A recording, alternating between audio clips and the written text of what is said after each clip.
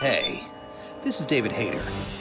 You may know me as the screenwriter of films like X-Men, X-Men 2, and Watchmen, but you probably know me best as the voice of Solid Snake from Metal Gear Solid.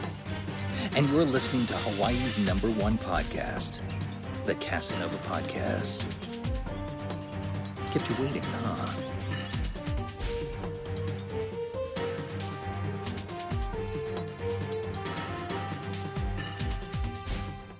The Casanova Podcast, the #1 podcast in Hawaii, is brought to you by these contributors on Patreon.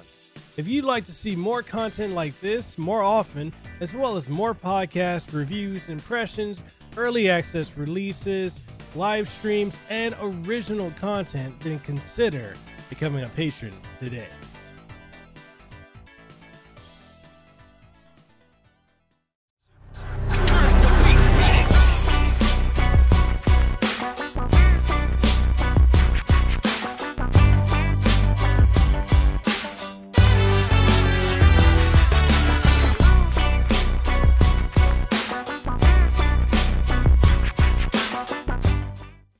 All right, and welcome everyone to another episode of Hawaii's #1 podcast, the Casanova Podcast. I'm your host, Mikhail Casanova. I'm coming at you with another phenomenal interview, and in today's episode, I've got the honor and privilege of interviewing the man that is the head of Sydney, Australia's premier gaming outlet, the one, the only, Phid McAwesome. Now, Phid is not only the head of GoTo.Game, but he's also a content creator. He's the founder, co-host, website, and online distribution manager of the podcast known as #Radio. This man has such a phenomenal history in the gaming industry, and it's such an honor and privilege to have him on the show today. And we're going to be talking about a lot of things, from content creators, working with the industry, inside of the games industry, press, and so much more. So if you're ready to do it, I'm ready to do it. Let's go ahead and welcome Phid onto the show. All right, and welcome everyone to another episode of Hawaii's #1 podcast, the Casanova Podcast. I'm your host, Mikhail Casanova. I've got the honor of having the one, the only, the head of GoTo.Game, Phid McAwesome. He has returned. It's been a while, man. I tell you what, kia ora, mahalo. Awesome to be back on the show. But I will say this: I just had a look at your back catalog in the last few months, bro. I'm thinking he wants me back after just announcing that he's got like a Hollywood superstar coming on his show. Man, what's so funny is dude, it's been crazy. I don't know what's been going on the last couple of months, but it seems like everyone I've hit up, now they're like, hey, did you still want to do that? I saw your email. Did you still want to have me on your show? And I'm like, you know what it was, bro. You did that show with me, and everyone's like, hey, Phid's on there. Definitely. Oh man, what's it been? It's been like 6 months since we last talked. It feels like it, yeah. Because I think it was about 6 months before ago. PAX. Yeah, and then I think I had uploaded on. It was the first episode for this year. For the podcast, and then because back then, I feel like I was staggered, podcast after podcast after podcast, and it's like okay, I'm getting to it, and I had to alternate between the job I was working at the time and this, but now it's hey, you available? Let's do the show. Let's get it, man. Yeah, man, some things have happened since the last time we spoke, though, eh? Yeah, definitely. The world has changed. Literally. So much so that your hair's fallen out. My beard's disappeared. It's oh man. But yeah, man, go ahead and tell people about you. I left links for everything for GoTo.Game and for yourself in the description of the of this live stream podcast. But go ahead and tell them, man. Tell them why they need to be following. All right, so I'm head of GoTo.Game. GoTo.Game is two things at the same time. We, on one side of it, we're a public-facing company, which we do reviews, news, all this sort of things on our website, plus our social media on Twitter and Instagram and Facebook and everything. So yeah, that's GoTo.Game on the web. And our bread and butter, though, is we work with all the big gaming companies to get them connected with influencers. We come up with amazing campaigns to promote gaming and non-gaming companies to the gaming audience. Mm-hmm. Shit, what have I done since the last time we spoke? I've done some amazing campaigns with Warner Music. Yes, sir. We did the the Australian premiere of Skrillex's new single Mm-hmm. on Twitch. Live on Twitch. We had this big build-up campaign. It was amazing being able to do that. That's a good example of the non-gaming stuff we do. But in the last few months, since the last time we spoke, actually, we've signed a deal with EA where we're doing all the influencer marketing and campaigns for FIFA 20, for Apex Legends, Plants vs Zombies, The Nice. Sims. It's been an amazing last few months, actually. One of our competitors disappeared, so we've been sort of helping their clients get back into the groove. It's just been an amazing last few months, to be honest. And of course, we had Christmas and whatnot since then as well. So Yeah. Man, yeah, so that's ahead. us. Yeah, no, that's us. That's what we do. Best in the business in the Australasian region at doing influencer marketing and digital campaigns and to get to the gaming audience. Yeah. And, as one of the things, I've been learning this more and more, especially since I've gone into this full time. I think I went full time doing content creation, podcasting, not long after we last talked. And it's like the more that I've been full time and I've been interacting with either brands or businesses or other content creators and just people who don't understand like what it is that you and I do, it's really phenomenal to think about. Well, not only phenomenal, but also fascinating to realize how people don't understand how like much work goes into what we do. Like it's lot of work. Dude. And I mean, you have a look at just what you guys do as content creators. Like previously in a past life, I was a content creator. I was a podcaster. We did streaming and stuff like that as well. And so just from your side, it's big, it's busy. You've got a schedule, you've got to plan things out, you've got contracts sitting in place. If you're doing brand deals, you've come Christmas time, it's actually the hardest time of year because you've got games stacked up that you've got to try and play by the end of the year. Sounds like a first world problem, but it's actually really hard when you've got like a stack of 20 games you got to get through in like a month, and you've got to give a valid opinion on it. You can't just play it for 20 minutes and go, oh, it's a great game, I loved it. So from your side of it, and all other content creators, whether it's Twitch or YouTube, it's very busy. But then have a look at our side of it. Just EA alone, we've got 5 campaigns on the go right now, working with some of the biggest content creators in the world on it. So we're working with guys from the Misfits, we're working with guys from Click, we're working with independent content creators as well. And we're not just working with gaming content creators on some of these campaigns. We're working with some Instagram and YouTube stars and comedians. I've got currently Tyson Pedro, the UFC fighter, doing a campaign for us. So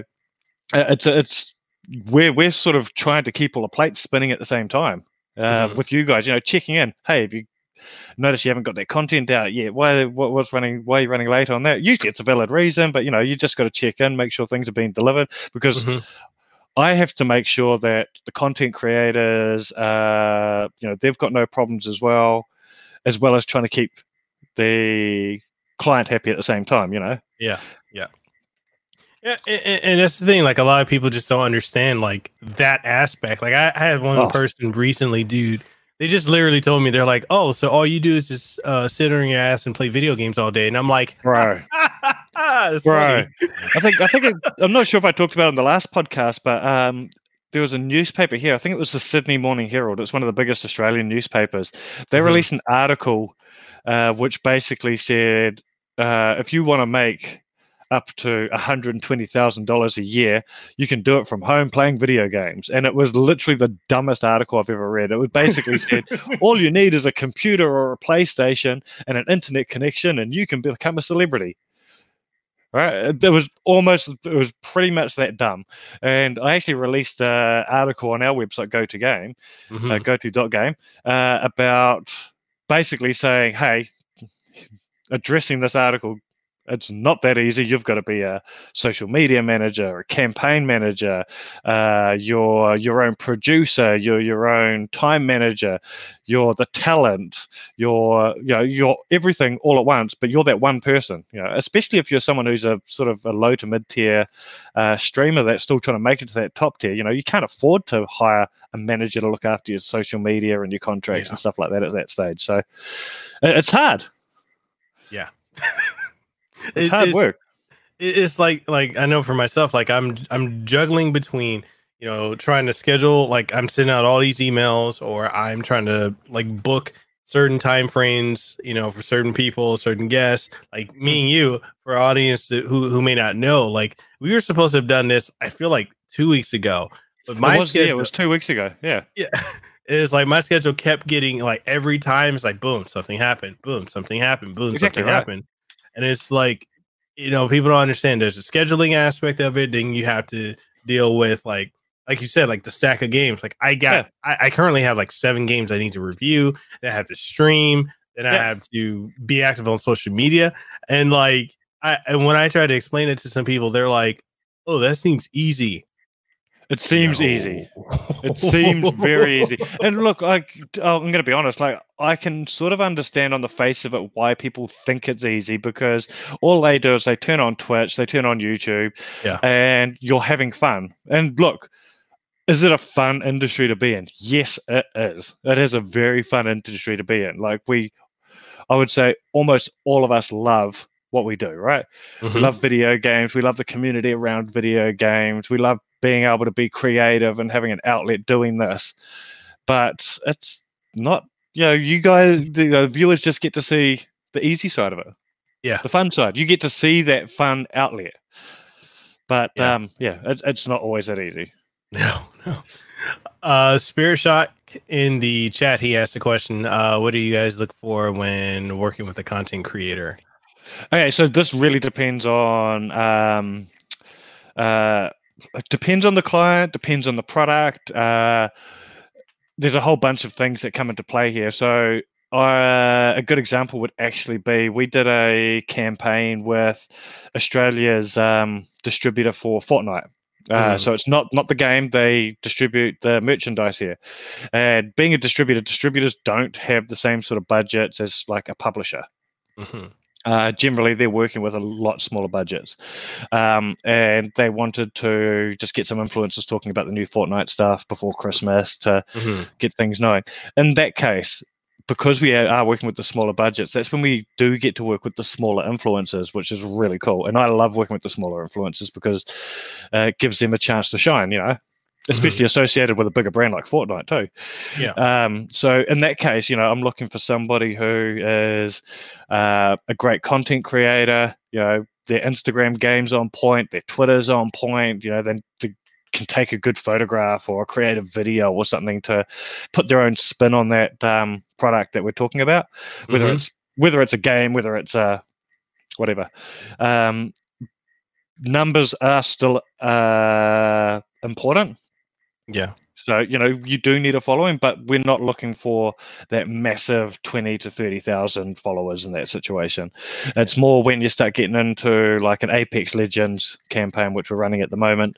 We're working with 15 different Twitch streamers, and all of them are over the 20,000 follower mark, But in that case, that's what the client wants. They want these big streamers. They want the big numbers. They want to get that out to as many mainstream people as possible. Because they've got the new series or the new season to get more people interested. And it might be a case of they're trying to pull people back from Fortnite, or they're trying to pull people back from Call of Duty or something because they've got the new season. So you need those big names that would normally be playing those other games as well. Yeah. So it does definitely change depending on what we're doing. But get creative. Yeah. Yeah, if you've got creative content, if you can take creative photos or videos or put your own spin on things, definitely important. No, and that's one of the things, like I've been So I was recently invited to University of Hawaii on Maui to speak to the students there about content creation as a career, and Yeah. the biggest thing that they were all asking is like, oh, you've got to have like 100,000 or a million subscribers to be able to do anything. I'm like, no, you don't. I mean, I feel like, if you have a good business sense, you know how to network, you know Yeah. how to create content, you know how to be creative Yeah. and original, then you can go a long way. Yeah. I mean, look, who did you just pull when you were sitting on 11,000 subscribers at the moment? Yes. Kiefer Sutherland. Kiefer Sutherland. I've actually got a funny story about Kiefer Sutherland, though. Go for it. Really funny story. So I grew up in rural New Zealand, which the place I grew up is a small town called Hawera, which only a few thousand people live there. And there's an even smaller town just down the road called Patea.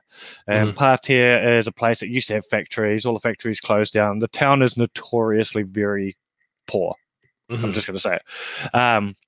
And we were driving through, stopped in at the pub, and Kiefer Sutherland was in the pub. Whoa. Yeah. But he was filming a movie just down the road. So. Wow. Yeah, random country, that one though. New Zealand's an amazing country, but because so much stuff's filmed there, so many celebrities are literally around. But it's also, I think it's a very similar country to Hawaii in the case that people don't get all like, oh, there's a celebrity. You're right. You're just like, oh, bro, look, it's Kiefer Sutherland. Yeah. It's like it's definitely like that out here. Like if we see a celebrity, if we see like Jason Momoa, or we see Max Holloway or anyone like that out here, it's like, oh yeah, no, that's Max. Oh, that's Jason. That's oh, that's Bruno Mars. Like it's like a normal occurrence. Like, look, we don't. I'm not gonna lie.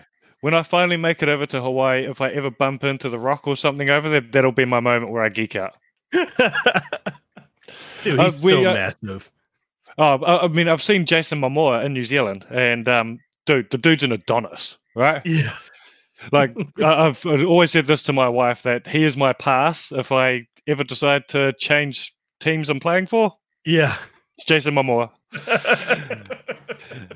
But in saying that, I didn't geek out the same as see The Rock. Like, if I ever saw The Rock, it'd be amazing. Actually, that's a funny thing that's happened since the last time we spoke. Last time we spoke, me and you had a really good conversation about you hanging out with WWE superstars. Yes. So at the time, we had the WWE that was out here. They did a kind of like a dark house show, and I was hanging out with Xavier, Austin Creed, better known as Xavier Woods, from the New Day, hanging out with actually, I think Daniel Bryan. He stopped by. He just stopped by, but he didn't really hang out.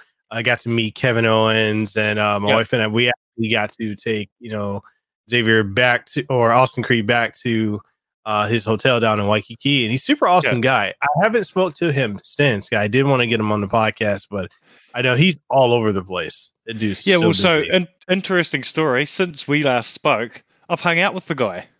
What? Yeah. So round about my birthday, a good friend of mine works for 2K Games. And round about my birthday, it was actually the week of my birthday. WWE were in town. The PR company said, "Hey, do you want to come interview some guys and meet some guys?" I was like, "Yeah, 100%, I'd love to." So got to meet. Who did I get to meet? Buddy Murphy. Wow. A few other guys. Oh, Kofi. Kofi Kingston. Yeah, got to hang out with Kofi for a bit. Nice. He was amazing dude. And then I was literally just about to leave, and my mate comes out the door and he goes, "Oh, Phid, bro, you're here." And I was like, "Yeah." He goes, "Oh, do you want to come play some WWE 2K?"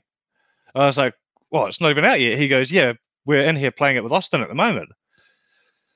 So bowl on in there, got to hang out with Austin, and as you said, genuinely a really nice guy. And we organised to catch up with him after the match later that night, and we were going to take him to a gamer bar, which we've got here in Sydney. Had all organised it. We were DMing each other before his match, and we were about to, but we'd actually planned what we were going to do was stay for the start of the show. I think he was like the third match in. Mhm. And then we were going to bail after he'd finished his match, and we were going to go to this bar. Wow. Although that, if you have been watching, that match was the one where he pinged his Broke. Yeah. Achilles. Yeah. Yeah. So we did get a DM from him saying a couple of expletives. Sorry, man, we can't catch up. We were just like, dude, completely understand. But yeah, Yeah. really nice guy. Hopefully, we're going to catch up with him later this year Yeah. Definitely. if he's healed Definitely. up. And speaking of which, because I think, and this is, I guess, multi-layered. Because I want to ask you if you think E3 is going to be canceled, but anything, I think he should be at E3. He typically is there every year. Yeah, we'll So see. with this whole, I guess we. Oh, go ahead. Go ahead. I was going to say, usually he's doing stuff with Capcom as well as 2K. So Yeah. Yeah. So like, segueing into like the next topic of like this issue that's causing so many conventions to either yeah. stop or what have you is the coronavirus. So Hmm. how, in your perspective, since you're working on the industry side, how is that affecting the gaming industry and what you're seeing? Oh, dude, it's unprecedented, to be honest, right? Mhm. I don't think in any stage in our industry we've had something which has cancelled or potentially shut down every expo and event that we've got coming up. Mhm. And we've had incidents where things have been sort of cancelled because of a one-off thing that's happened. But just last week, IEM in Katowice, Mhm. they announced, we're not allowing a crowd. It was the entire thing was done to an empty stadium. Yeah, it's Whoa. never happened before. Oh, actually, it has happened, but unintentionally. It happened in Korea a couple of years ago when nobody turned up. What? Yeah, that's a whole different story. But GDC, right? GDC's just been cancelled. Yeah. Massive. And there's people pulling out left, right, and center out of things. And E3 was already, there was already a whole bunch of stuff going on with E3, whether E3 was going to even be worth going to Mhm. this year. But I genuinely concerned. I think these companies are making the right decision though, Mhm. because let's put aside the importance of E3. Let's put aside the importance of GDC. Right now, we need to be making decisions that are the right thing for humanity. Yeah. Yeah. Yeah, Yeah. we're not immune to extinction, This is true. Yeah. right? Yeah. So we've got to be careful. I mean, I personally don't think it's an extinction level threat, Yeah. but it is definitely a health issue where we need to make sure that we're looking after the masses here. Yeah. Um, hopefully things are better by E3, but it's not looking that way. Yeah, I already know, like right now for me, going to E3 may not happen just because the company that was going to fly me out pulled out entirely. So I'm Yeah, like, crap. So like yeah, flight, hotel and everything is just like, eh. So I'm like, all right. And I'm just sitting and waiting, like, is it going to get better? Are there going to be other companies that are going to pull out? So like right now I'm in limbo. And I was yeah, just with Adam Korolek a week ago, and he's like, yeah, I'm not sure if I'm going to go either. So yeah. And look, I'm not sure what's happening with me at this stage as well. Like, I want to go to E3 this year. I purely want to go to E3 to see what this new format's going to be like. yeah. Like, I wanted to be on the ground to sort of see in person whether it's going to be the shitstorm some people think it's going to be, or Mhm. whether the evolution is going to be fine. I personally think, evolution is good for Yeah. E3. Yeah. But yeah, the coronavirus is it's a scary thing. Yeah. I don't think it's as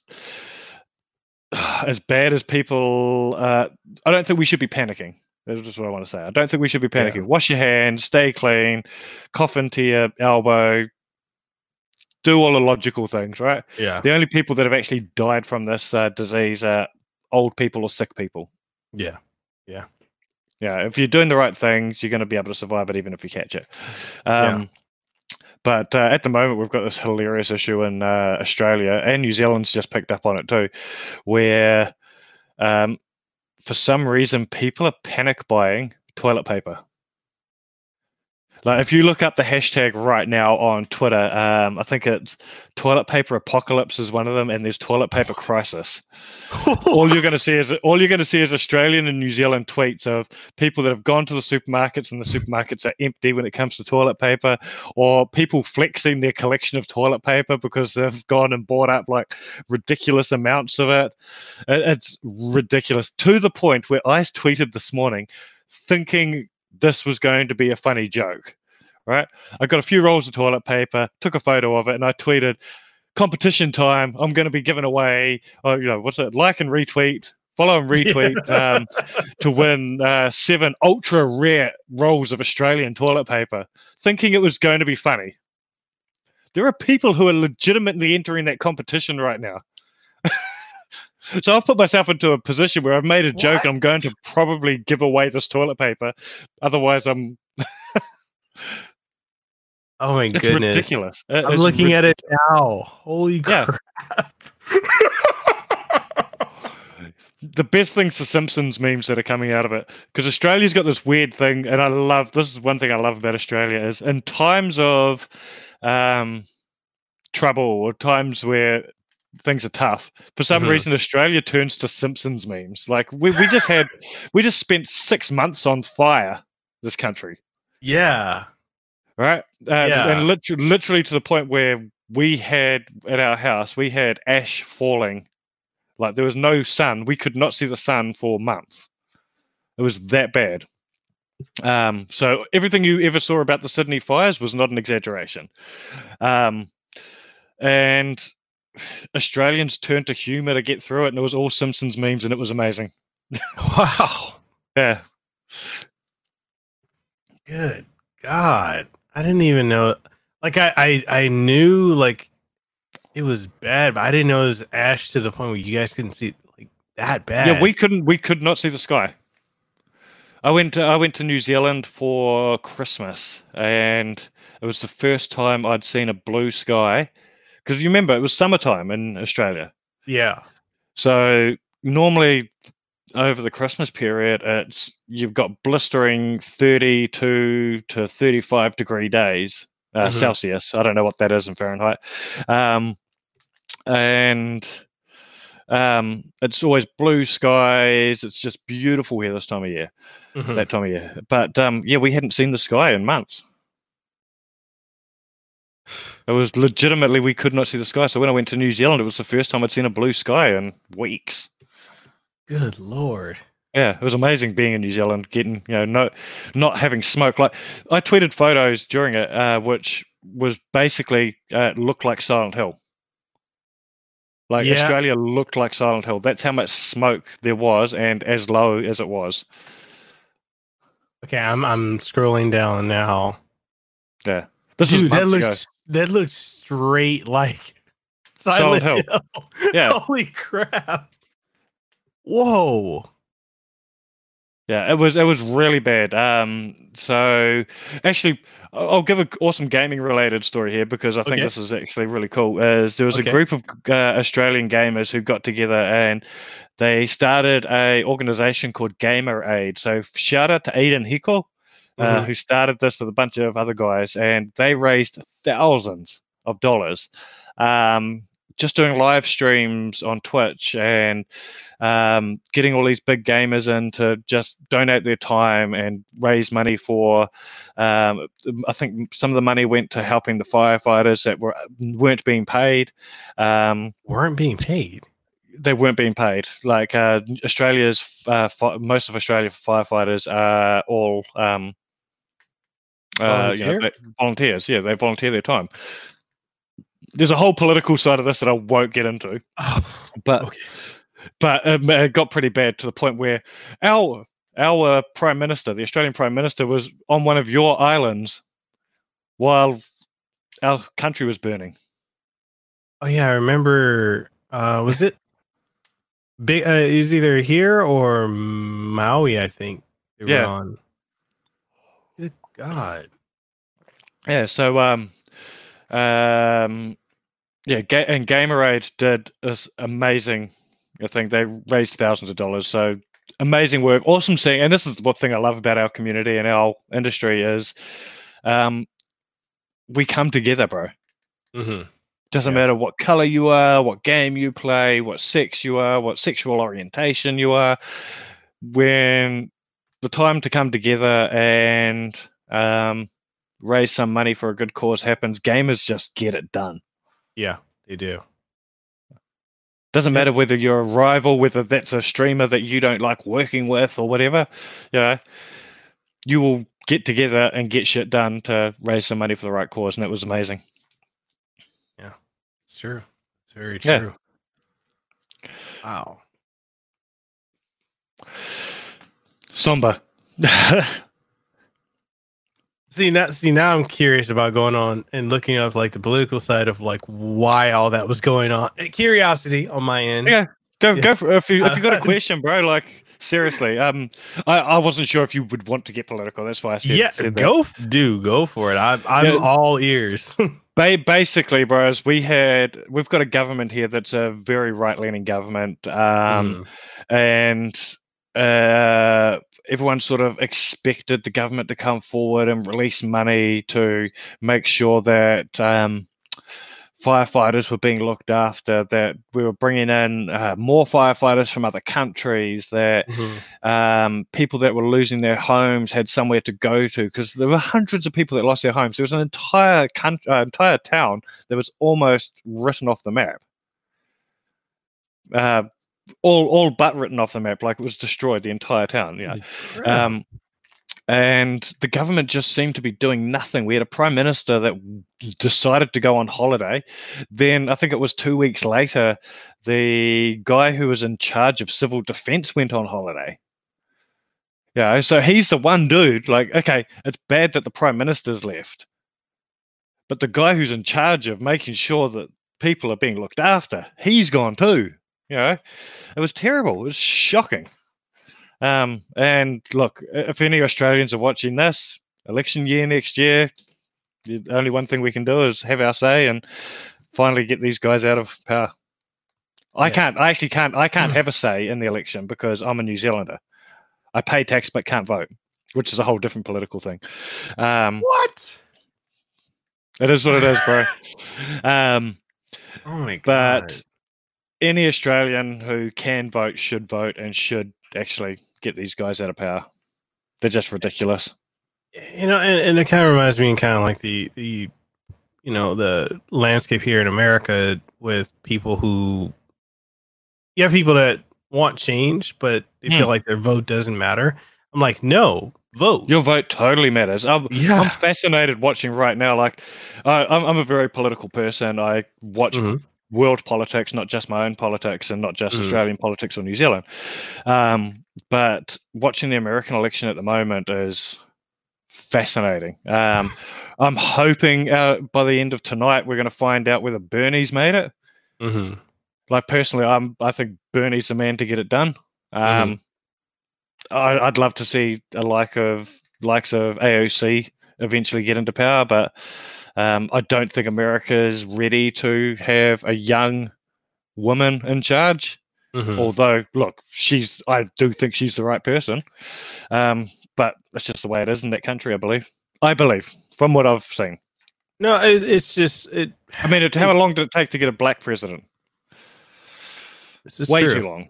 Yeah, it's one of the things like I really feel like with, especially here in America. Like I was saying this to, I forgot who I was talking to. I think I was talking to another content creator who had, he was for what's his name, Andrew Yang. He's a Yang guy. Okay, and I don't know enough about that guy. Yeah, there's not a whole like. He came off cool. Like a lot of things he was saying. Was he the guy that was making a lot of promises? Yes. Yeah. Yes.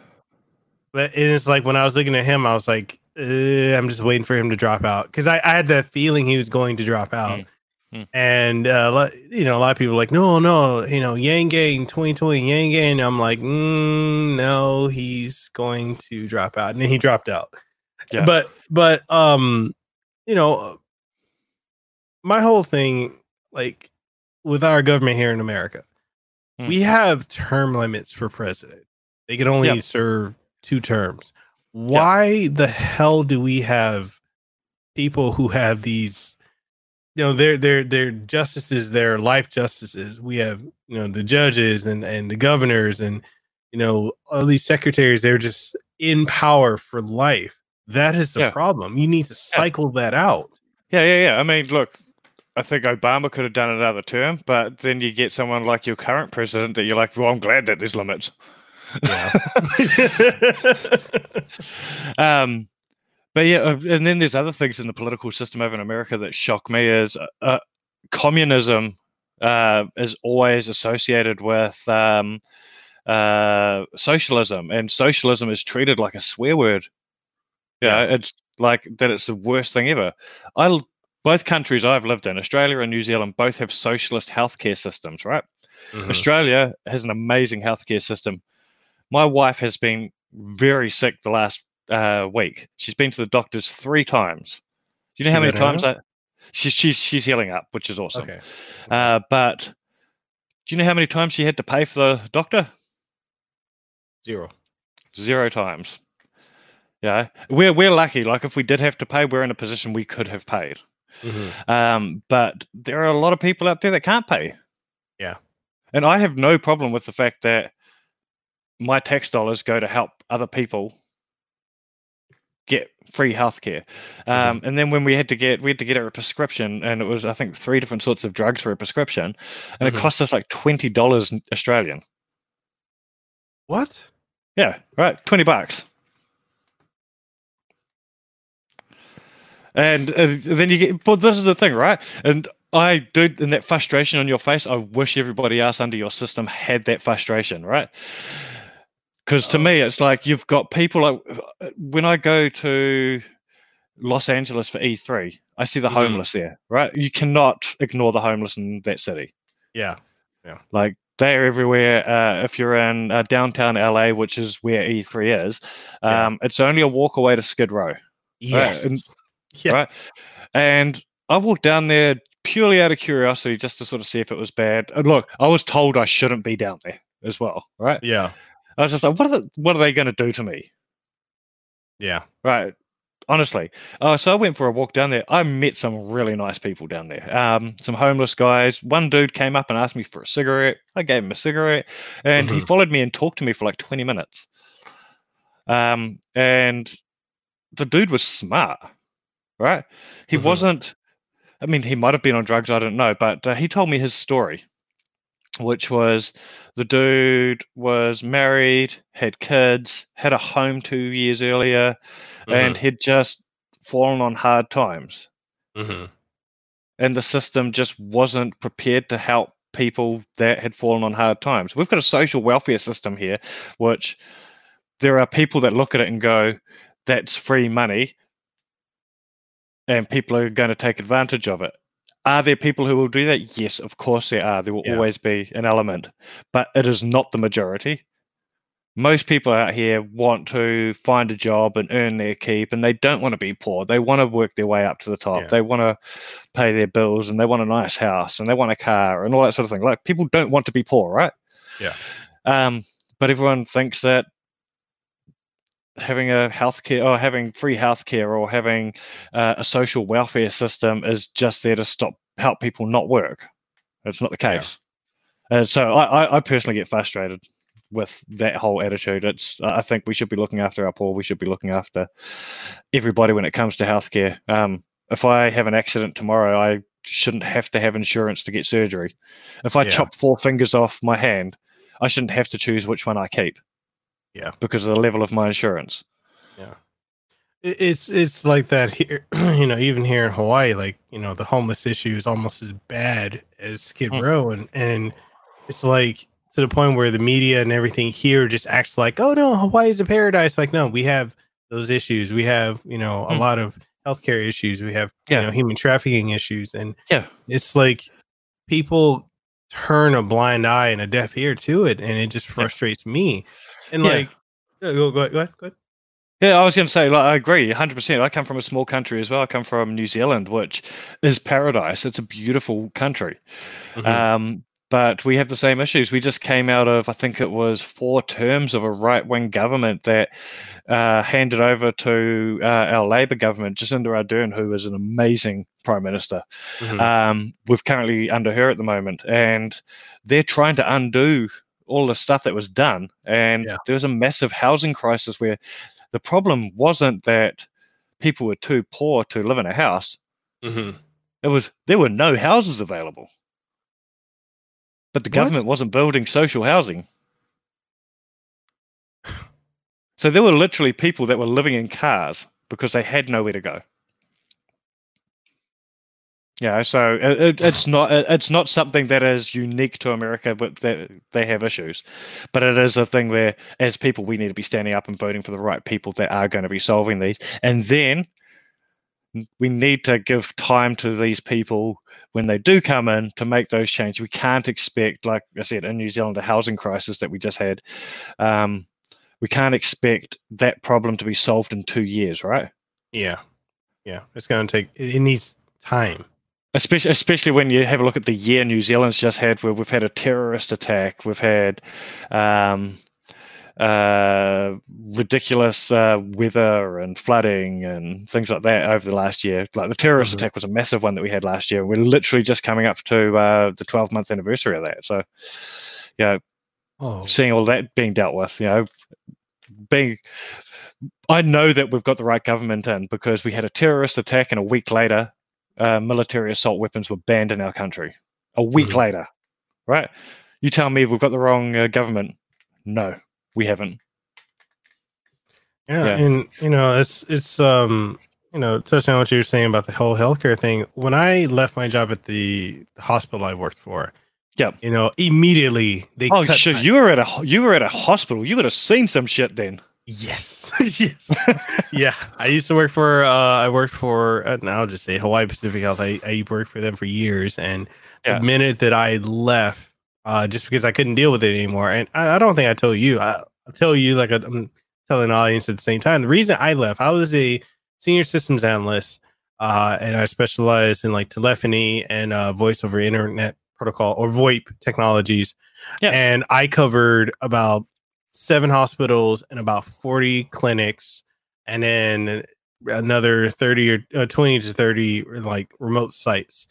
And I was the primary, the backup, and the on-call. I had no assistance, no help.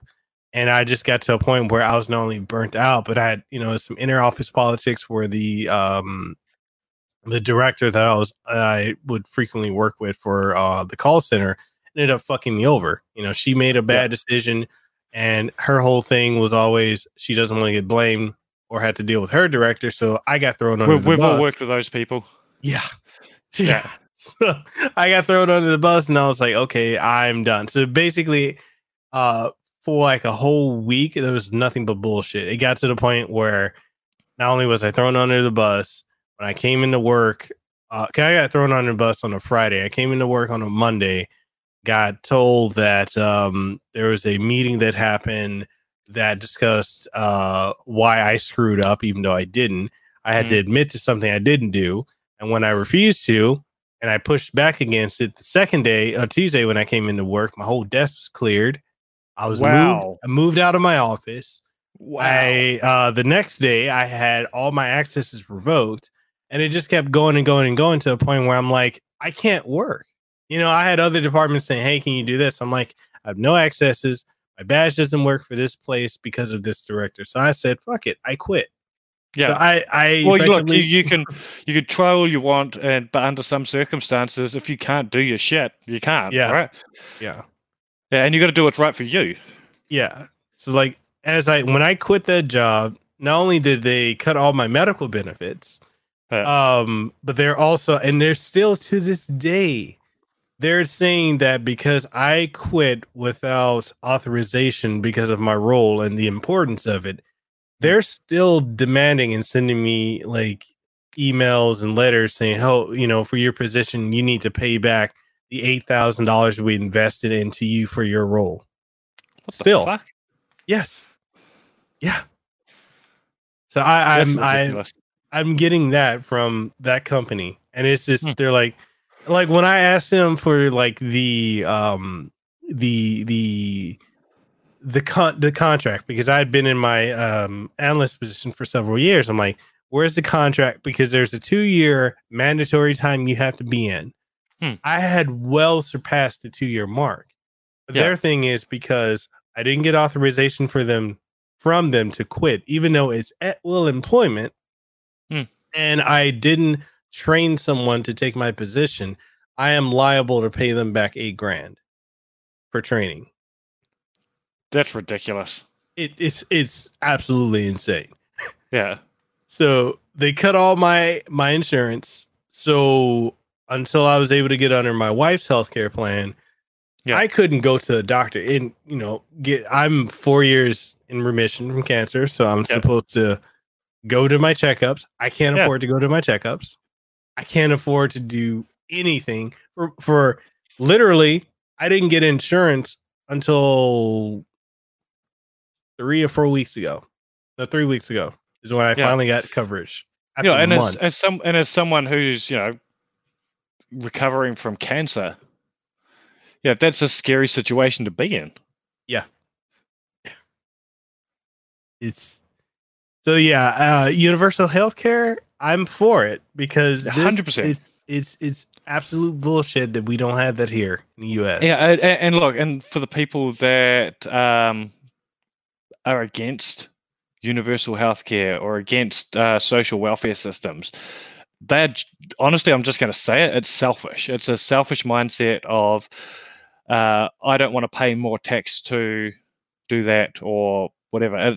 Look, I'm all for. It's going to sound very communist, which is very un-American.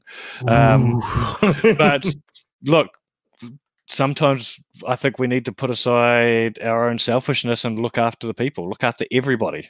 We're all in this together, right? Yeah. I do like to think that the people that do vote in the other direction have, genuinely think that they are doing the right thing sometimes. Mm-hmm. But I also think a lot of them are fooled by some pretty cool promises that they're just not going to get. Yeah. And the thing that I think too with a lot of people on, I think it's on both sides, but I can see like, especially with the right wing, I feel like a lot of them, many of them they're under the delusion of something that's not there. They're thinking that everyone has the same outcome. Oh, well, I pulled myself up by the bootstraps. I did this, I did that. Cool. Not everyone can do that. Not everybody is born with the privilege of being in the right situation to do that. Yes. Yeah. Right. And that's not even a color thing, right? Like, I do. Okay. Is white privilege a thing? 100% it is.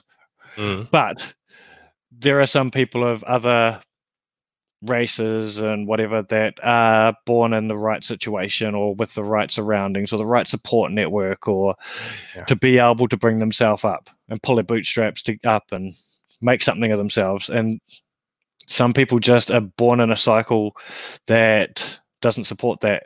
And, us being able to change that situation for people will help. Like free education, if you give people being able to go to the opportunity to go to university, people will go to university. Yeah. We just haven't given them that opportunity, right? Yeah. I one of the people that was at the University of Hawaii when I was over there speaking, one of the assistants there, she has 2, and we went to college together. Yeah. She's got 2 master's degrees. Yep. Cannot find a job. And she's got masters in child psychology and I think behavioral health or relational health or something like that. So 2 psychology masters. Can't find work in her field. Yep. And is making between $14 and $15 an hour. And to me, it is absurd. And just the amount of debt. I asked her, I'm like, how much in the hole are you? Because for me, like I have probably 90 or 80,000 left for my marketing degree. Yeah. She's like, I don't even want to tell you how much I have. Dude, it's like when I first studied, I studied in the late 90s. This is when my first time I started around with studying. And I studied media and radio broadcasting. And back then it was a user-pays system where everybody that went to university had to pay their way, and there's only two ways of doing that. You either paid cash or you got a student loan, right?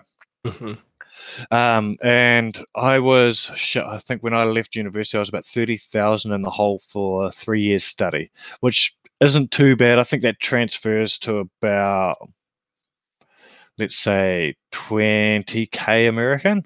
So definitely not as expensive as it is for a university education in the States. But it was a situation where I literally started my career in debt. I got married in debt. I started my family in debt.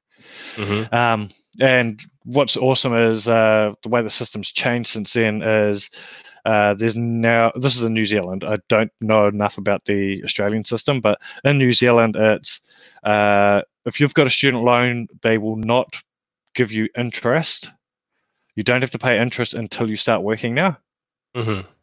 And if you stop working for whatever reason, they will stop putting interest on while you're not working. Okay. Right. So that's one way to stop that debt from piling up. That was the first thing they did. And then our new government, when they came in, they brought in a first year free system.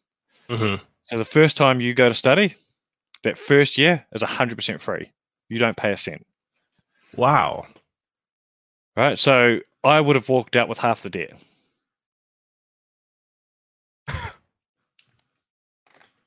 So it's amazing what having the right government in place can do, right? Yeah.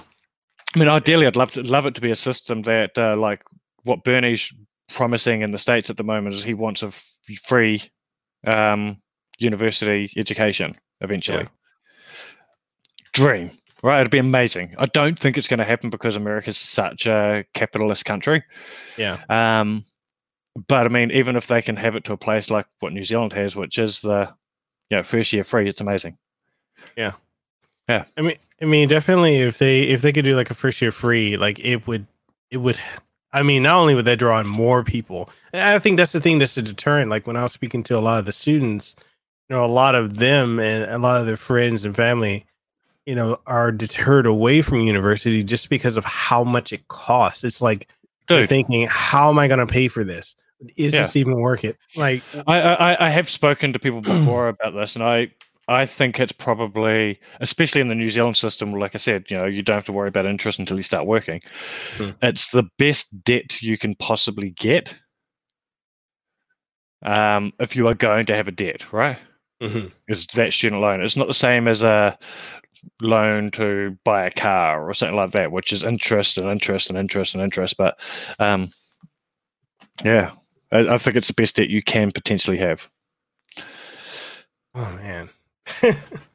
But and say anything to cut down that debt, let's vote those people in. Exactly. Yeah. So see, this is what I love about the podcast. Like when I get to talk to people and whatever they're passionate about, whatever, there is no filter, no holds barred. We'll talk about it. Yep. And I think this is good because I think getting this dialogue going it's helpful. Yeah, I think the other strong message here is for people who are in the American system, you're not alone. There are other countries that are facing very similar issues. Like I said about the Australian system at the moment, the Australian government is not a great government, and it might not be as in your face and broadcast every single day how bad our government is. Like in America, it just seems to be a back and forth constantly in the media over there. But you're not alone with facing issues with your government. Yeah, and even with that, like with the media here, like you, I keep up with a lot of stuff that's going on, in the political arena. But like I see some people that are always on social media, like every time, like, oh, Trump did this, Trump did that, blah blah blah blah blah, and I'm like, detach for just like. Oh, dude, and sometimes you have to you have to force yourself to do it. I have these moments all the time, especially with Facebook. Not so much with Twitter. I don't mind putting my thoughts out there on Twitter because most of the people who follow me on Twitter are not friends or family, right? They're just people that follow me. On Facebook, however, though, I have these moments where I'm like, I'm never going to talk about politics again on Facebook. Right. Yeah, because you're just like, because you say something and then you've got a cousin or an old high school friend who says something really dumb, and you're just like, oh, God, I don't want to argue with you. I've known you all my life. I don't want to argue with you. And so I'll have these moments. That's it. Not talk about politics again. I'll go like 2 weeks where I'm just like, the only things I'm sharing are memes or a photo of my latest latte that I've gotten from a cafe or something. And then something will happen that I go, oh, fuck it, I'm going to talk about politics again. But you need those moments of detaching, I think.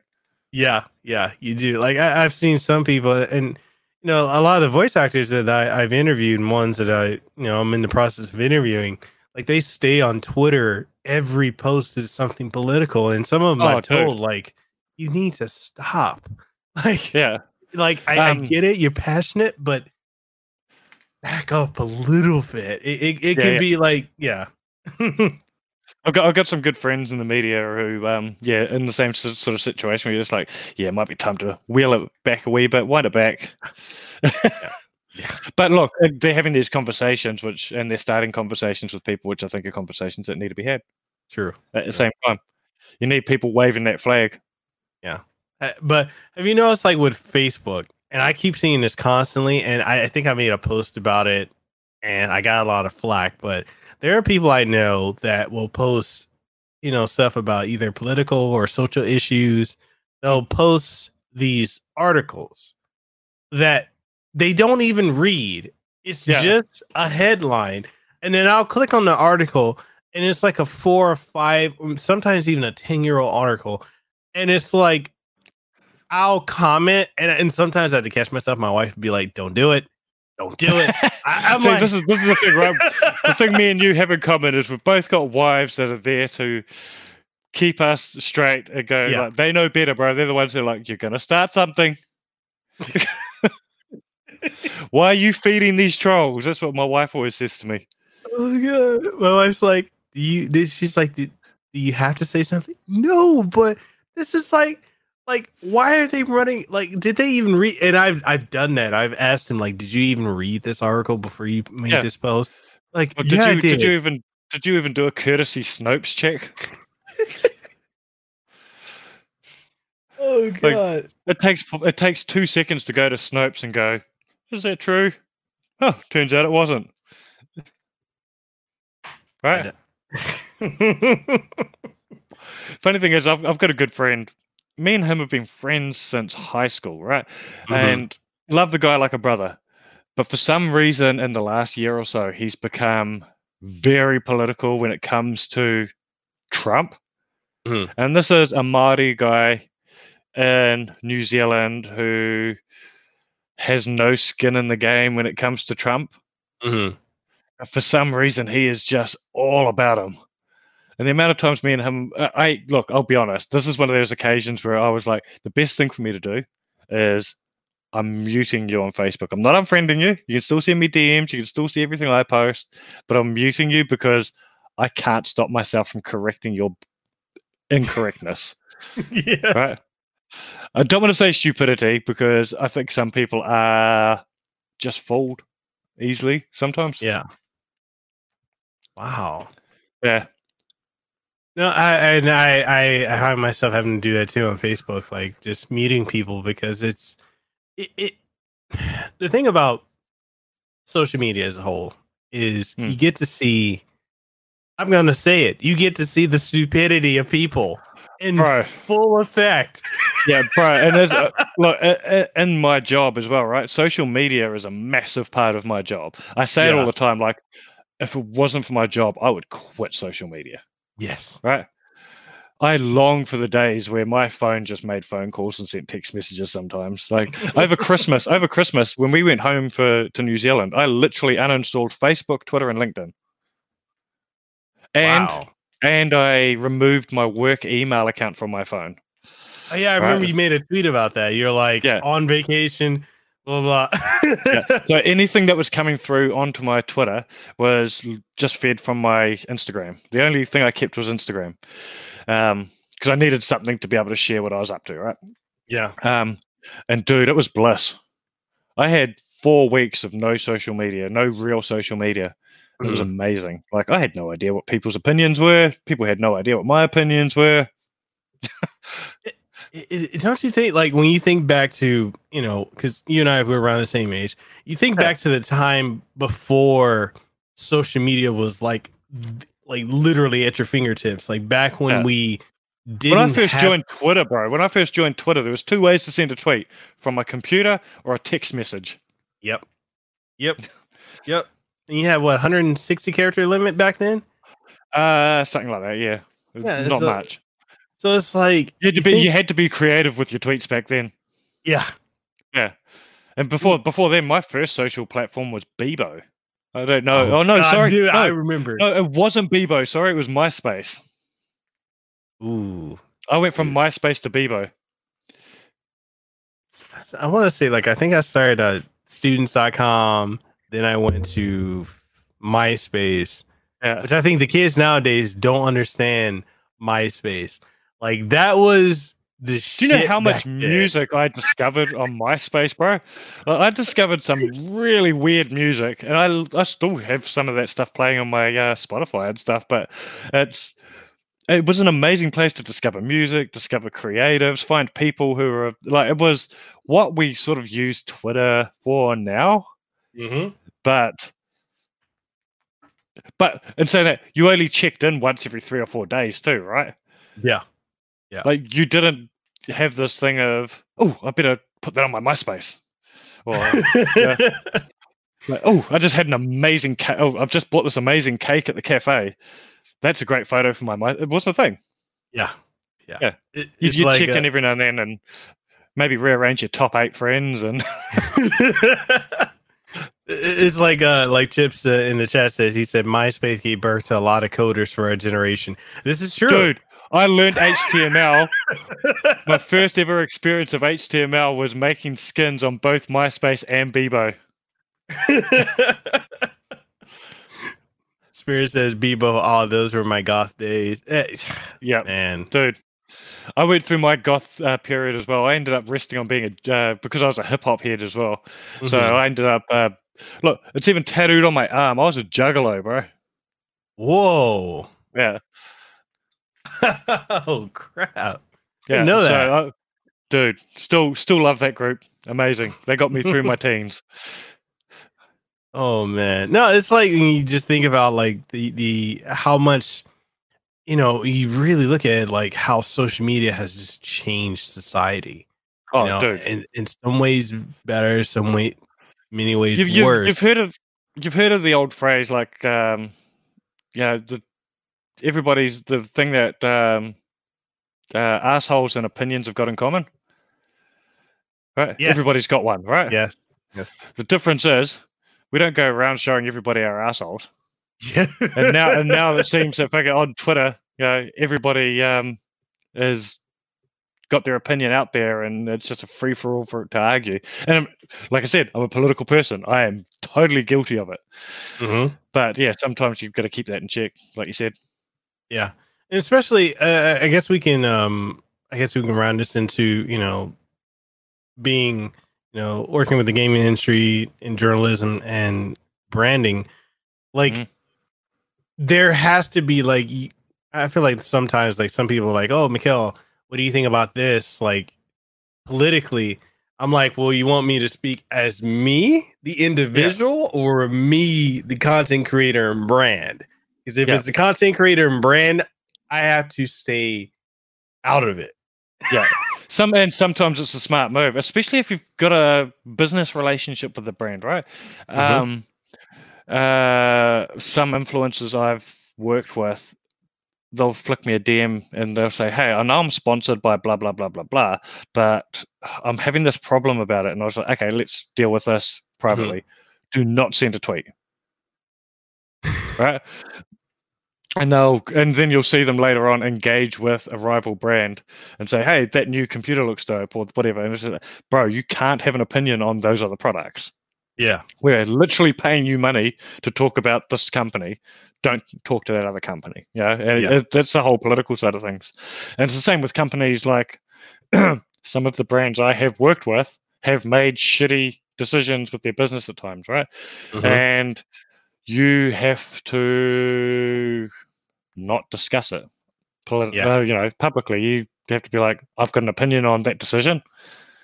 I've even talked to that business about, hey, I'm sorry you're going through this because your head office has made a shitty decision. Yeah. But that's private. Yeah, there's a private discussion that you have with those people. They're not a public tweet. Yeah. It's actually interesting. We've got a intern that, he was an intern. He's now a paid staff member. I was literally talking to him the other day about articles that we put up on the website. And sometimes there are times where, as a business, we have to make a decision that, okay, we're not going to cover the subject that everyone else is talking about because we've got an existing business relationship on the other side of the business with the agency. Mm-hmm. So we can't talk about that because we don't want to upset that brand. And look, it sucks because you do have to play that game of sort of juggling when it comes to that. Yeah. But hey, what's keeping the lights on? Right. The lights are being kept on by these people paying us good money to do their promotions for them. So I'm not saying that we wouldn't go out to bat for those decisions, though. And that's where the political thing comes in, where you've got to be smart and sort of say, we're not going to cover that topic that's currently trending, but we're also not going to go out publicly and say, we defend this company. Yeah. We're just not going to we're not going to start a discourse on this topic. And that's one of the things, like, I feel like a lot of content creators need to understand, like, that business aspect. Like, you need to have some social etiquette. Yeah. And I don't know why so many don't understand that. Oh, mate, I've got a story for you. Go for it. And this is a great example. One of my favorite people to work with. I won't say his name. He's a YouTuber. Was a YouTuber. He's now a Twitch streamer. He's associated with a very big esports brand. And so, he gets numbers because he's got that brand association with them. We were the first company to approach him on behalf of one of our clients, and we were bringing him over to Sydney to do this, not Sydney, to Melbourne to do this big thing at PAX. We paid him really good money to do this thing, paid for his airfares, put him up in a really nice hotel, and he was going to do all this stuff. Now, this brand that we were working with was a very conservative brand, right? So just very brand aware, very aware of who they were working with, making sure that everything was kosher and there wasn't swear words. It's the same brand. I actually had to sort of say to them, look, if you're going to work in gaming, you need to expect that streamers are going to swear on stream. Australian streamers are going to drop the C-bomb very regularly because in Australia we call each other the C word all the time. I learnt the hard way at E3 that Americans do not like that word. I'm okay with it because Spirit Shock in the chat, he's like, oh, you fucking cunt. I'm like, yeah, right. All right. Yeah. That's a whole other story I've got about the Rooster Teeth party I went to at E3 one year. Anyway, so we had this guy lined up. He was he sent a tweet, and he must have tweeted this thing at like 9 a.m. New Zealand time. So that would have been 7 a.m. in Australia. So he was mid-air flying to Melbourne by the time the client picked up this tweet. And what had happened was a sex toy company had sent him a wooden box, right? Because sometimes influencers are just sent things, They don't get a DM or anything to warn them that something's coming. You know, the courtesy sort of, hey, we're going to send you something, just letting you know it's on the way. Yeah. Sometimes you're just sent stuff. Yeah. And this was one of those situations. So they sent him this wooden box, and he tweets a video of him opening the lid on the box, pulling out this huge dildo, massive. And this dude's got a hilarious laugh as well. All the video is him opening it up, laughing, picking it up out of the box and throwing it at a window, and it sticks to the window and just goes, right? That's all the tweet was this video. So I get a phone call from the client while he's midair flying over, and it's just, have you seen his tweet? And I was just like, give me a second, I'll just have a look. My reaction is I laugh, right? Because I thought it was hilarious. And they go, what are we going to do? Like, what are we going to do? I go, look, I can't get hold of him. He's in the air at the moment. He doesn't land in Melbourne until whatever time. Best thing I could do is just get him to delete that tweet. And they're just like, well, this could potentially damage our brand. And it's not going to damage your brand. Like, I had to convince the brand that it wasn't going to. But this is the sort of thing that people don't think about, right? He just thought it was a funny tweet, totally on brand for him as well. Like, that's his sense of humor.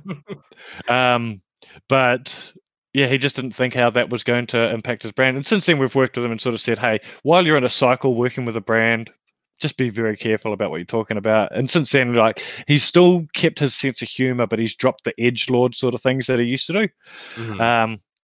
So he's not as edgy as he used to be, but he's still very funny. He's still got the same sense of humor, still has exactly the same audience engaged. And it just took a bit of training with that influencer to go from that to what they are now, which is just a more refined, brand-friendly version of that humor. And I think it makes you a smarter comedian if comedy's your thing, right? Yeah. I definitely agree with that. It's I was going to use an example. Something similar to that. So there's a content creator that I know who has a fairly, I guess you can say, large-ish. He's halfway. He's like, what, 40, 50, or 60,000 subscribers. And he has this mentality, which I find to be very, very interesting, where he feels entitled because he's got so many subs that when it comes to, like, if he reaches out to a company or fills out a form to get codes or whatever, he feels that he's entitled to get it guaranteed. And if not, he gets upset. But the funny thing is, he'll get codes, and sometimes it'll be the day the game comes out. Sometimes it'll be a little before or maybe after the game comes out. I think I know exactly where the story's going, So it's like, you know, that mentality, I feel like if you're a content creator or an influencer, you cannot have that because, one, even if you've already like pre-ordered or paid for it, whatever, there's no guarantee that you're going to get anything, no matter who you are. Correct. And if you get it, the fact is you got it when thousands of other people didn't. Exactly. So I don't understand this entitled mentality with a lot of creators. And the other one is, which I assumed your story was going to, is you get them sometimes, the entitled ones will be like, well, why couldn't I get the game a week earlier? Yes. Yeah. Right. And because they want to play it beforehand. They want to be the first on Twitch to have it and stuff like that. And I understand where they're coming from. It's just sometimes these companies are so protective. Like, once upon a time, we used to be able to get, when I was a content creator, we used to be able to get games like Call of Duty is a really good example. We used to get Call of Duty like a month before it came out. Yeah, we used to be able to play it, get a good time to review it, be able to play online, they'd turn on the servers for us and things like that, so that when the game dropped, we'd have our review out and it would be a really good review. But what ruined that was dickheads who would get a code and decide, fuck it, I'm going to stream it. I'll get views. And even though they've signed a NDA that says, I'm not going to talk about it, I won't stream it, I will only share that I've got the game or whatever, right? Because you get these things that your embargoes which say you are allowed to do this, you're not allowed to do that. There's certain parts in the game you're not allowed to go to and things like that. And there's always those people that will break that, which is why you find these companies are not taking the risks that they used to anymore, because that trust is just gone. Yeah. And a lot of it is entitlement. They're just going like, oh, I did these guys a favor. This was helping their game reach more people before it came out. Well, you just ruined it as well for a lot of people. Yeah. That's that's the thing is, I'm not sure if you're familiar with Adam Korlick at all. No, I have to look him up. So he's been YouTubing for about, I think, 11 or so years, but he helped work with like the Shenmue 3 promotions. Oh yeah. And he goes all over, with the voice of Rio and whatnot. And the thing is, like, he's got over 100,000 subscribers, and the dude's super humble. He's like, hey, if a company works with me, cool. If not, it's perfectly fine. He's like, you cannot have that entitlement mentality. But this other content creator and many others that I've met, like that other guy, is just, well, I've got this many subscribers, I get this many views, I'm entitled this, I'm entitled that. And I'm like, you're not entitled to anything. Yeah, you're entitled to literally nothing. Yeah. Right. Like, and sometimes I'll be honest, I've had guys with that attitude, and I've been like, well, next game you'll get nothing. Yeah. Right. Because I only want to work with people that are cool people to work with sometimes, right? Yeah. And if you're going to be a dick about what you're doing, I'm not going to deal with you. Like one of the YouTuber that I know, he's amazing, and I do respect what he does. But his whole thing is he is very honest about his opinions, right? Yeah, very honest.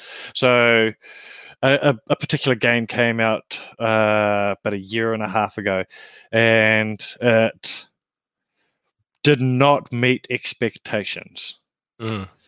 And he was very vocal about the expectations of that. And the company then asked me not to work with that person anymore. For them. Not for anyone else. Nobody's ever said, I don't want you guys to ever work with that person for any brand. That never happens. But it is a situation where it was like, for our brand, for our games, we don't want you sending that to that person anymore. They've just shit on us. Like, they spent an entire 3 months talking nothing but crap about this game. Before it came out, when it came out, after a couple of things happened with the game, that's all I ever focused on. Didn't focus on anything good about the game. So let's no longer deal with that person.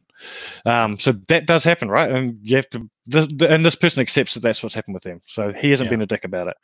He's gone, look, this is what I am. This is what I do. My content is around talking about the issues with games. So if that's how they feel, that's fine. I'll buy their games in the future. Yeah. And that's what they've had to do.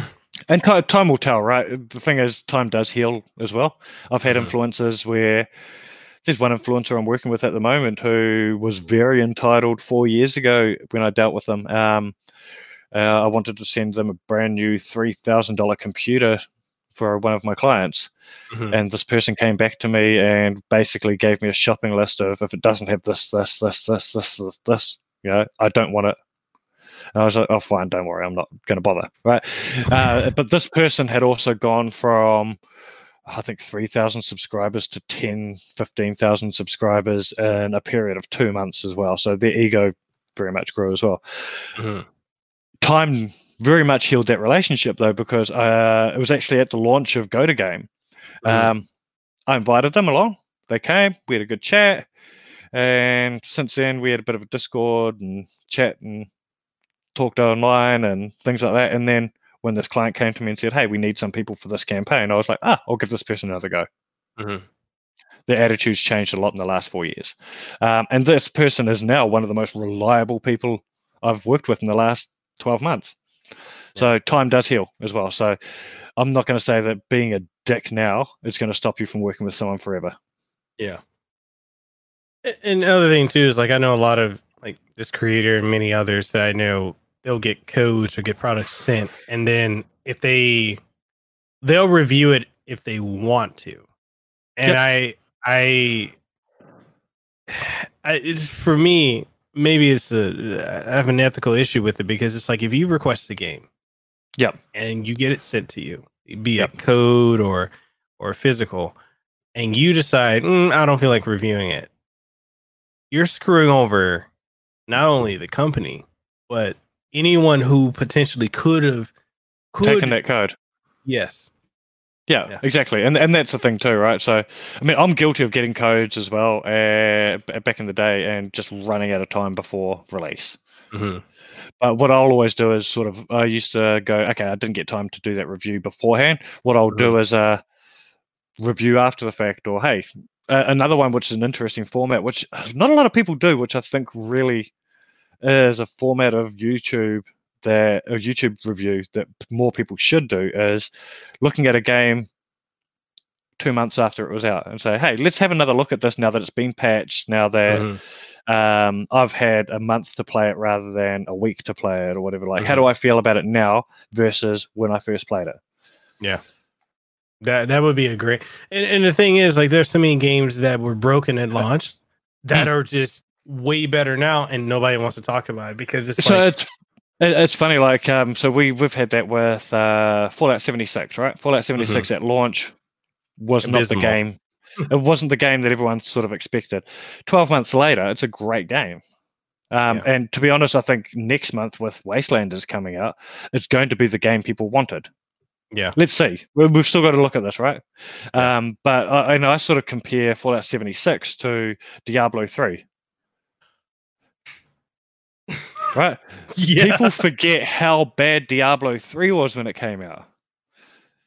Because now it's a polished game, right? People still put hours and hours into that game. It's a good, polished game now. But when that came out, it was a shocking game. It was terrible. It was buggy. It was, it had so many issues.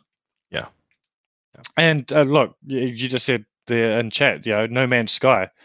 Yeah. No Man's Sky was the loneliest game I have ever had the experience of playing when it came out. Like, I got depressed playing that game when I first went in there, right? Like, it was like, have you ever played a game where you were the only person? Yeah. Yeah. Right, you were walking, like, at least with Fallout 76, you had other people to interact with, you had missions to do, you had things like No Man's Sky. You were dropped in and you were like, now what? Yeah. But I'm going to say I haven't played it since it's been updated, but I have heard nothing but good things about it since in the last 12 months. People have been raving about the game. Yeah, and there's another game too that actually.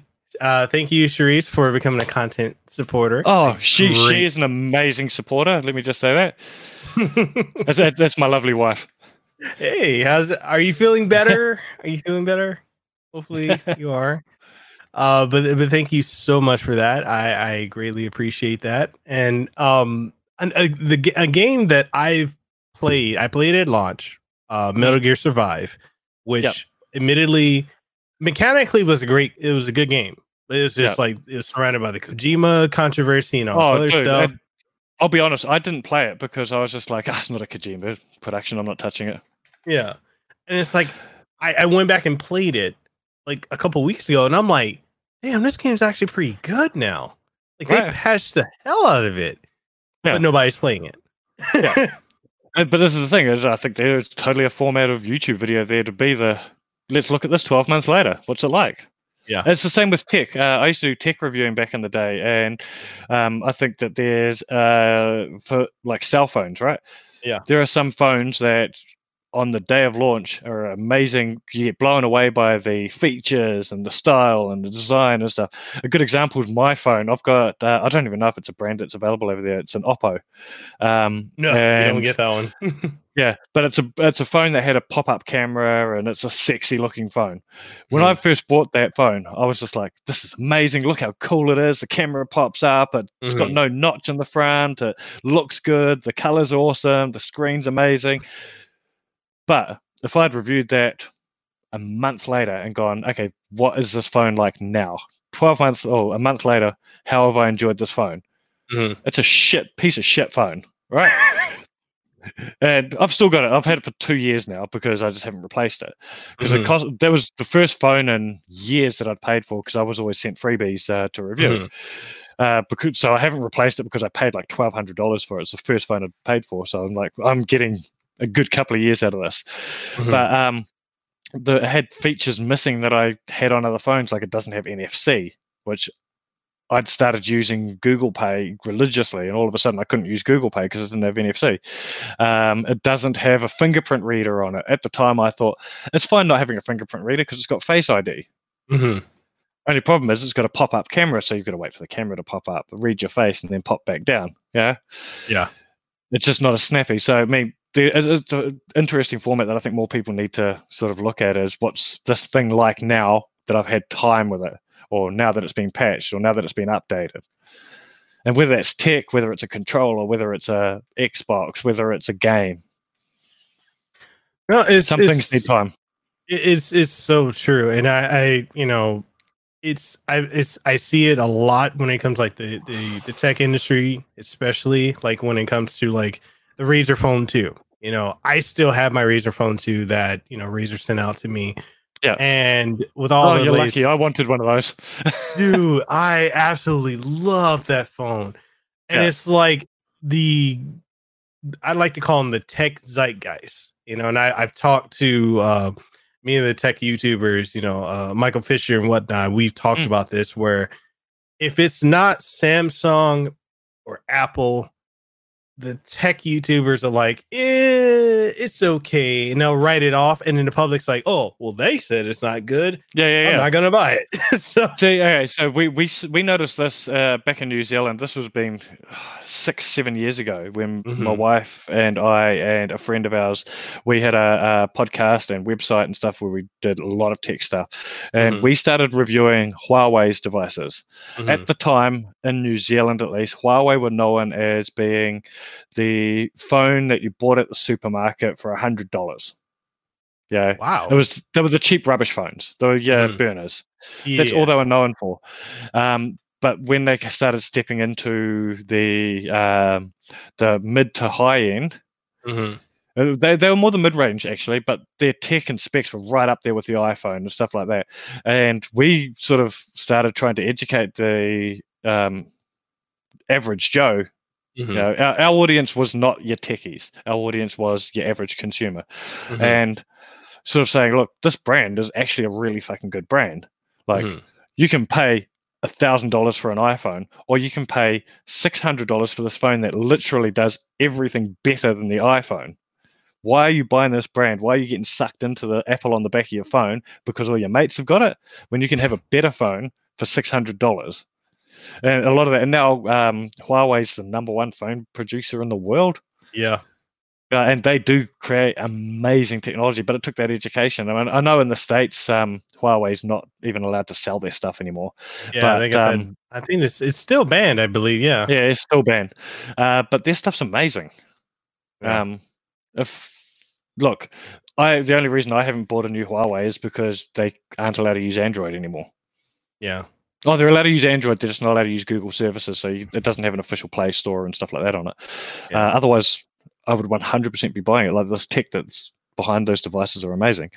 Same, Oppo's amazing as well. Like a lot of these Chinese companies or Korean companies that aren't Samsung or Apple are creating amazing devices.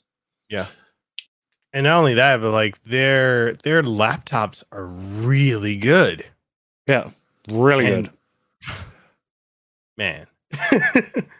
So we had a couple questions here. We got one from, let me find it, Devil Hunter Nero. He asks, are game journalists that are bad at games hurting the industry since they are supposed to give fair reviews to consumers about your games? Okay, I do have an opinion on this. I don't think game journalists necessarily have to be good at games. But they shouldn't purport to be good at games if they are not good at games, because at the end of the day, gamers they run the gambit of being, and this is average gamers, right? You're either amazing at games and you buy games to be competitive and be good at games, or you're a gamer who just enjoys gaming, whether you're good at them or not, right? You just enjoy sitting down and enjoying a game. You might die a million times, but you've had fun doing it. And I think as a games journalist, as long as you're talking about whether you're enjoying the game or fun, and you're being honest about it, you say, hey, I'm not good at first-person shooter games, but I enjoyed this game because it's blah blah blah, or well, as long as you're being honest about it. I think that's what journalists need to be, is just be honest rather than being focused on trying to put himself over as being good.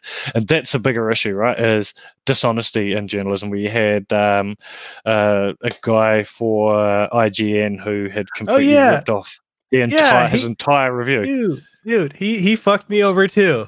I remember you telling me the story. Yeah. Like literally, so for those who don't know, I think what was his name? Philip Mishin. So basically, and this is my instance where I got the Nintendo the Hori Real Arcade Pro 5 arcade stick, and I have, you can see in the background, I have arcade sticks. Like I have at least 15 sticks because I play a lot of fighting games, so I know the ins and outs of like the components. So I wrote up my review.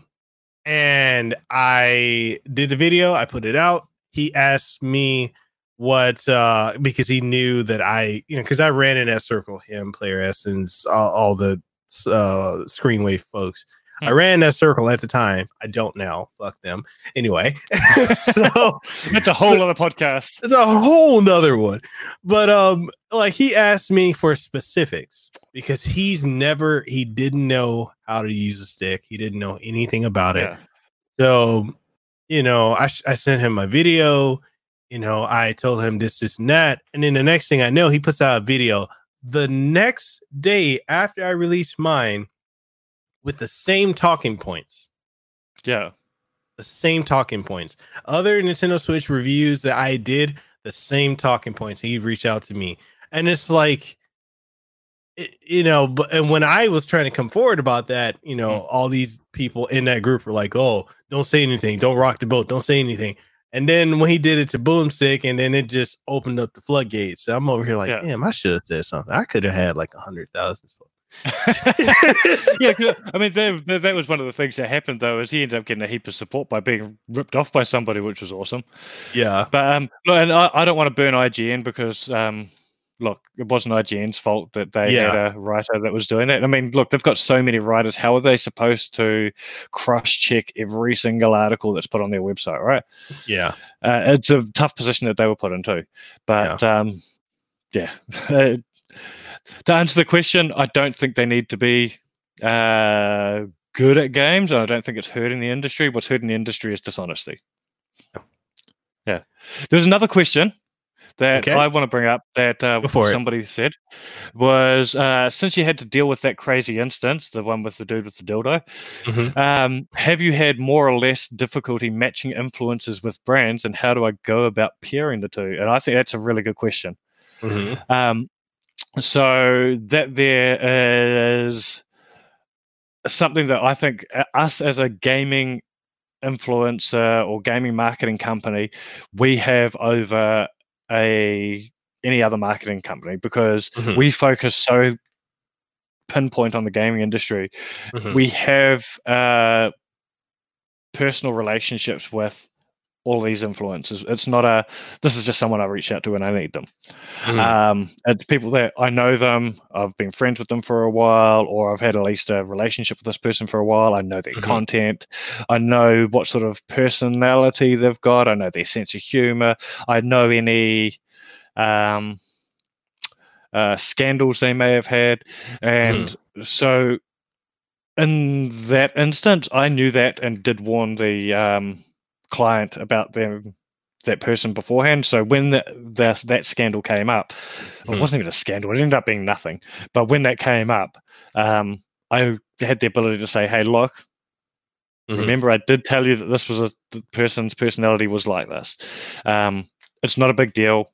We'll get them to delete the tweet or have a chat to them. And when it comes to other brands and stuff, we do take into account things like what that person is going to be like. And sometimes if we are working with them, one thing I did learn from that is sometimes you've got to have a discussion with the influencer to say, hey, can you tone it down for the next 2 weeks?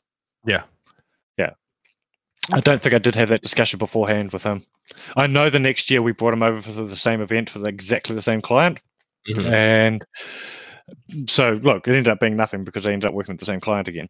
But when I brought them over, I was like, right, we're bringing you over on this date, so keep your nose clean, please. But you're always making sure that the person is right for the brand. They genuinely are using that product or genuinely are excited by that product. You don't want to pair it with somebody who doesn't give a shit about the brand. Or wouldn't be naturally using that brand. We're currently doing a campaign at the moment where we've got influencers playing a particular game. They're not gaming influencers though. So what we had to look for was people who it would be believable that they're playing that game, right? So we've got, like I said, comedians. We've got a UFC fighter. We've got what's the other interest? Oh, a musician, a well-known musician on this campaign. And they're all people that genuinely play this game in their free time. They've tweeted about playing it in the past. So the fact that they're now promoting that game is not a shock. Yeah. It feels natural. So you do need to make sure that that's genuine as well. Like I said about journalism, need to be honest. It's the same on the marketing side of things. It needs to be genuine and honest as well. Yeah. Cherise says, am I saying her name right? Carice. Okay. Yeah. So she says, what if those negative tweets are reasonable complaints? Okay. So if it's a reasonable complaint, as an influencer, if you've got a brand deal, there is a right way and a wrong way to do this. So, and I've got instances where this has happened as well. It's where basically, if you've got a problem with the product or the company that you have a deal with, that you've been working with, go down the right avenues. You go to the community manager, you go to the PR company that you're dealing with, or if you're dealing with someone directly at the company, deal with that person. You try and get that problem solved whatever way possible behind the scenes, because it might be a one-off issue, right? Or it might be something where they've made a decision off screen. No, I mean, not off screen, where the company's made a decision that you don't believe is a positive one. I think deal with that with the company and try and deal with it offline. If you can't, I would totally understand why you then talk about it. Sometimes there's situations where a company might have done something dodgy where it's going to have an impact that you've previously worked with them. So it might be the right thing to say, hey, just letting you know, I don't agree with what this company's done. I have decided to no longer work with that company. Right. But the thing is, I think that's you're going the right way about it because you are not being rude about the company. You're publicly acknowledging that you're no longer dealing with them. It's just making sure it's all right. Okay. There's a right way and a wrong way of doing it. You don't want to burn any bridges at the same time, right? And not only that, but to add on to what you're saying, and we said this on our last podcast that we did, months ago, the industry is huge, but very small with the people who are the movers and shakers and the gatekeepers. So you don't want to burn bridges because X person that you burn a bridge with could know this person who will say something here. And then they'll be like, I don't know if I'm going to work with you. And you go somewhere else and they're going to be like, yeah, I heard about this, this, and this, and this. Exactly right. We talk to each other. Yeah. We do. We are friends with each other. I'm friends with people that are competitors of mine, right? Yeah. As well. So we do discuss people at times. And it's not a situation where we're trying to shit on people as well. It is more of we're trying to look after the industry and sort of say, hey, this person, what you need to know is they've done this, this, and this, just to make sure that your friends don't get themselves in trouble as well. Yeah. Chip says a question. He said, "Where do you stand with mobile gaming, especially with companies steering away from being microtransaction heavy and more towards story gameplay engagement?" That's a good one.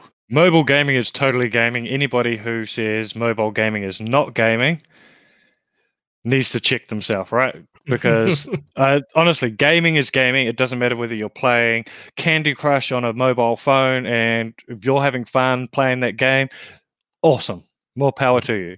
If someone's a console player, they're a gamer. If someone's a PC gamer, they're a gamer. If someone's playing tabletop games, they're a gamer. Gaming is so broad.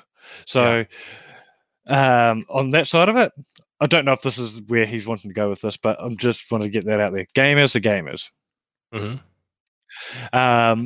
But on the transaction side of things, I think this is where the likes of Epic have done a brilliant job of changing the way microtransactions are done. Right, so Fortnite has taught the industry that you can give away a game for free, have everybody on the same entry level, right? So everybody, whether you have put in $100 into skins or you've put $0 into skins, it does not affect how well your character plays. What affects how well you play is you as a player. Yeah. Right. And they're making millions out of just selling stupid skins, right? Yeah. Selling skins and making brand deals. And who would have ever thought that you'd see a video game promoting a new video game? Like watching Fortnite advertise Borderlands. Yeah. Was amazing. Yeah. Right. Never would have thought that would happen in a million years, that you'd see a new game being advertised in another game. Especially a game that's not owned by the same company. Yeah. Apart from the fact that 2K released Borderlands on the Epic Store, there is no other brand, rather, there's no other business relationship. Like they're not the same company, right? So I think there's a right way of doing it. I think loot boxes are concerning at times. I think as adults, we know what we're spending our money on. As adults, we make a decision if we're going to put money into a slot machine. We know that there's a chance that we're not going to get any money back out of that. Yeah. But it's when it's kids involved that it is concerning, right? You wouldn't give your kid $100 and send them into a casino. Yeah. Because you know that $100 is not coming back, and you know that kid's going to be heartbroken when they don't get what they want. Yeah. So loot boxes can be concerning. I think it's being addressed, which is good though. Yeah, and you remember the marketing for Star Wars Jedi Fallen Order? They said no loot box. That was hilarious.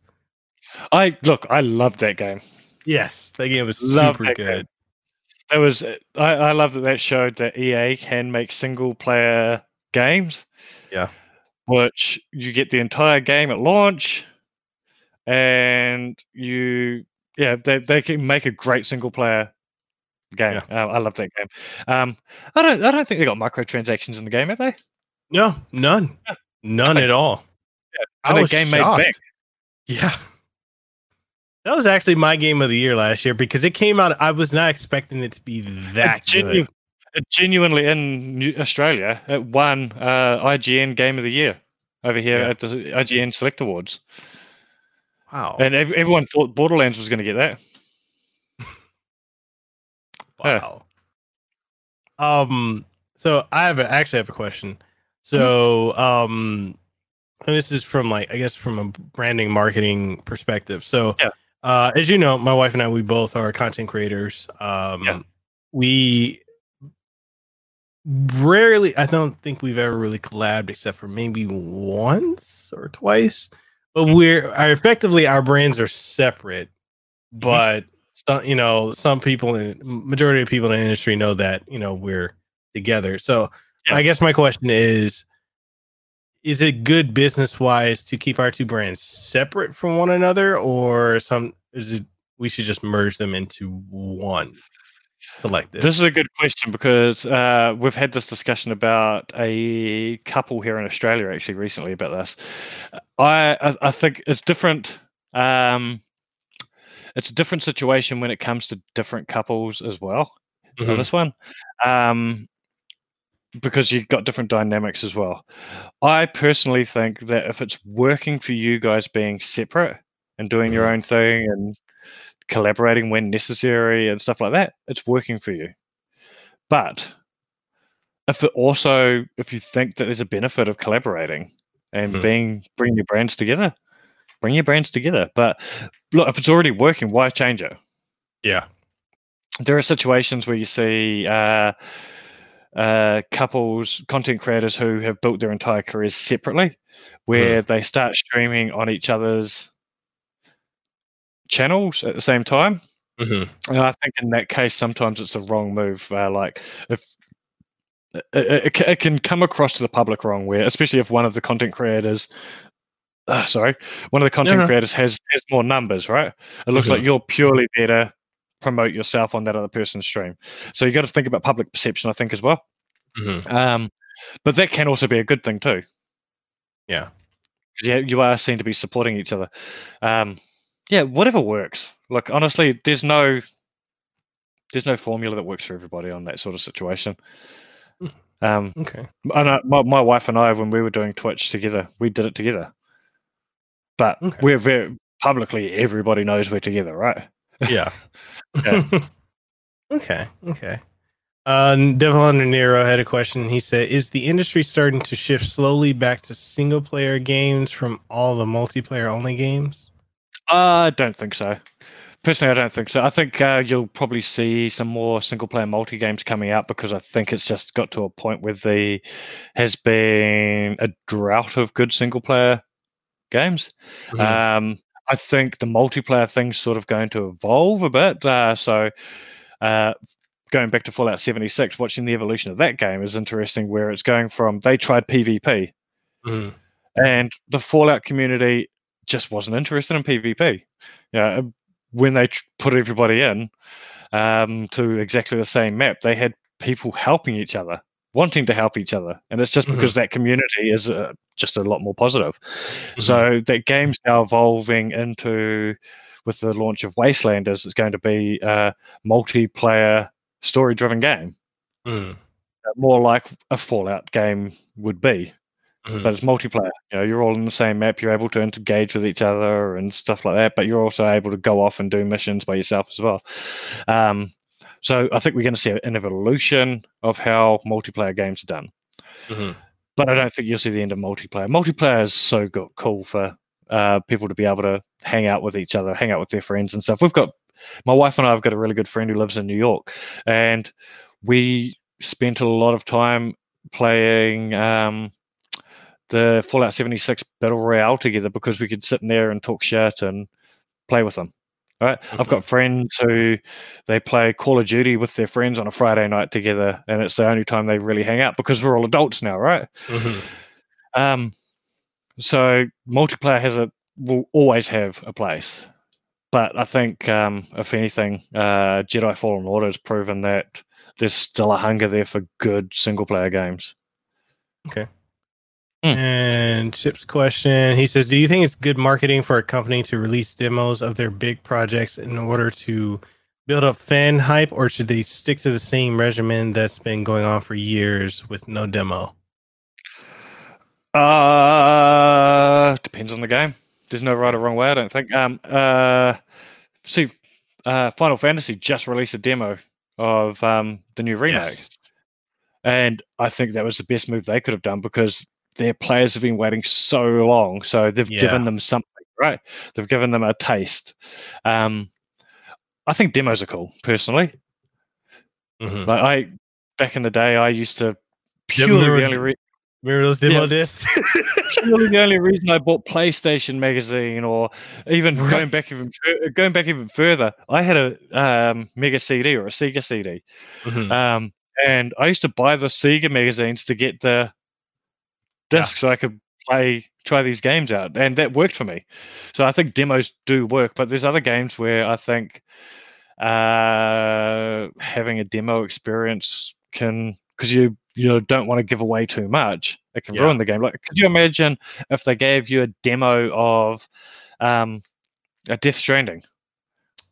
I think Death Stranding as a demo would have been a boring game because you wouldn't have wanted to give too much of that away.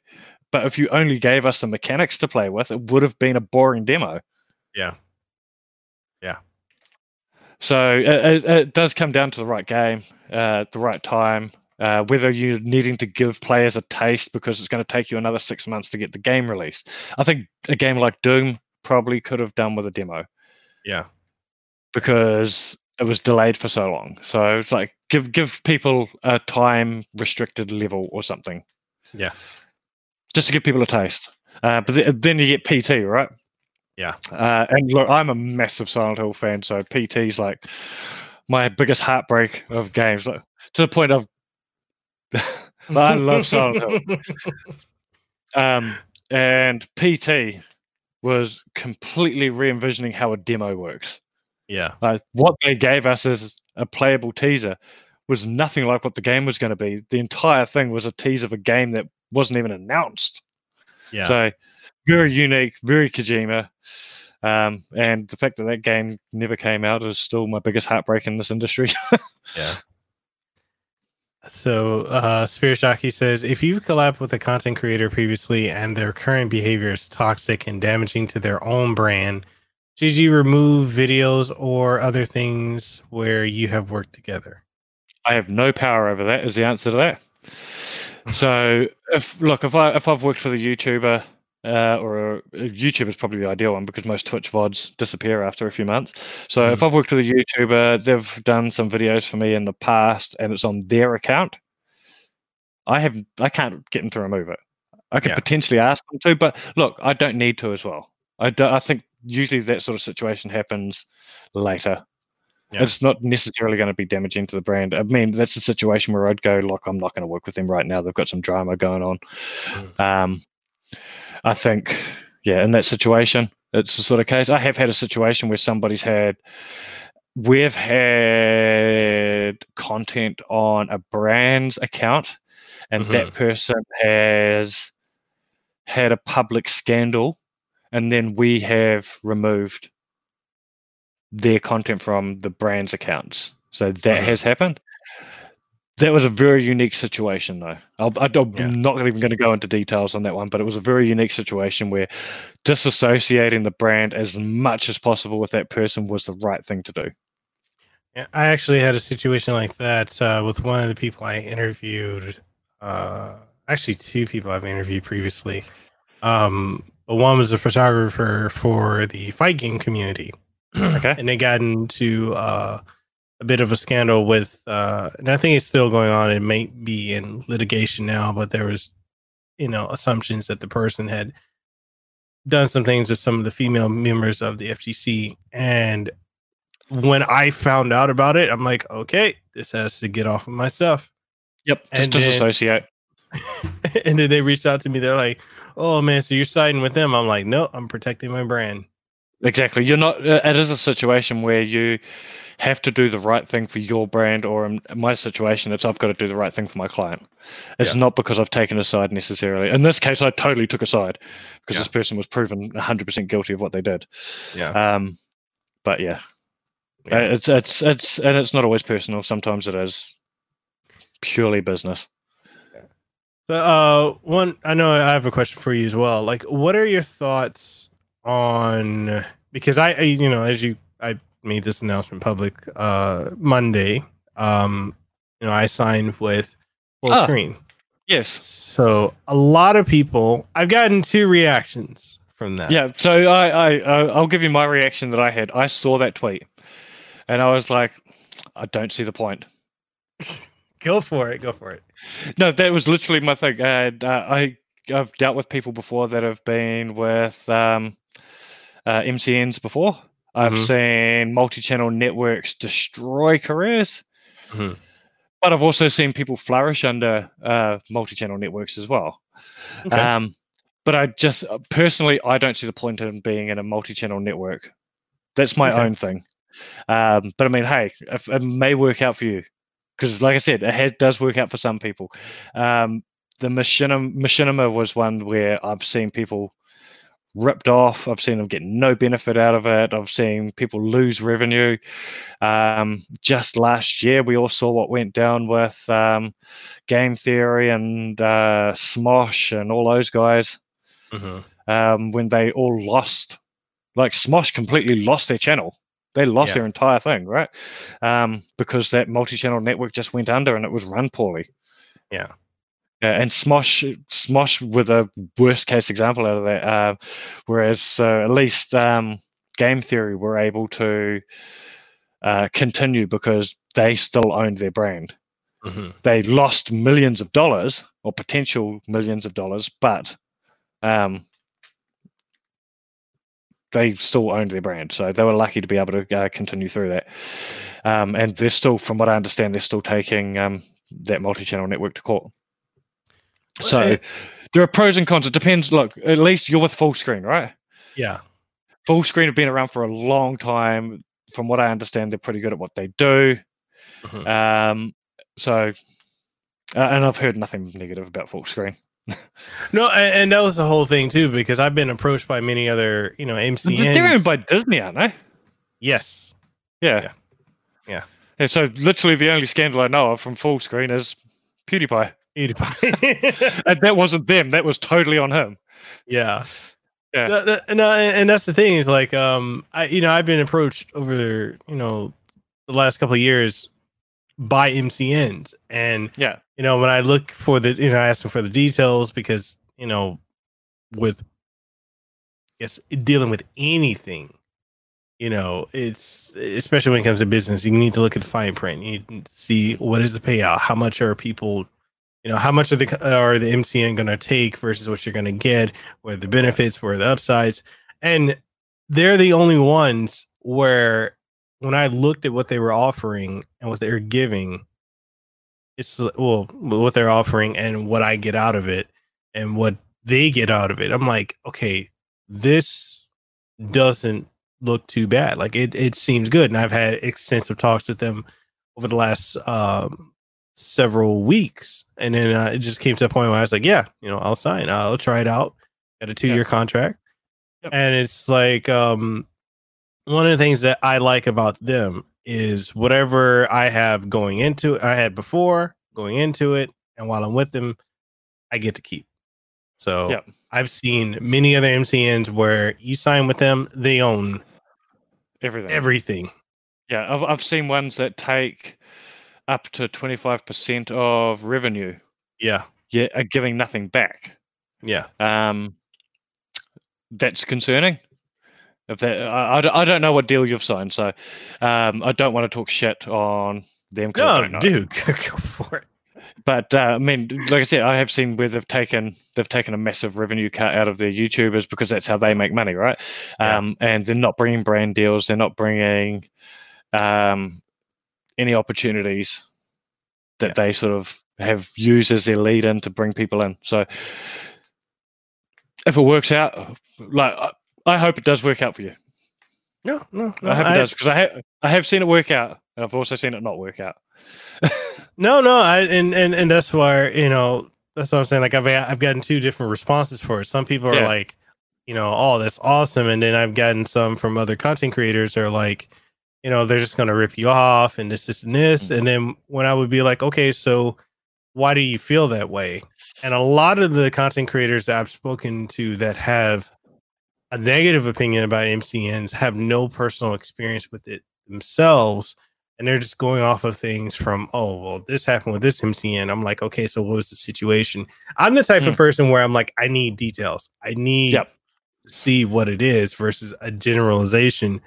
And a lot of people don't, I see like a lot of creators don't really understand a lot of the business aspect, just in creating as a whole.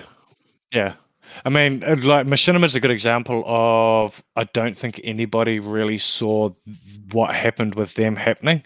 So I mean, they had issues back in the day where content creators were just not getting paid, but they did get through that and they became a better MCN.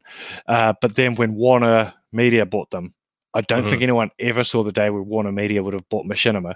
And then the big one being when they shut down the entire account, like they killed Machinima. You go to machinima.com, I mean Machinima on YouTube now, I think it comes up with nothing, or I think it might actually divert straight over to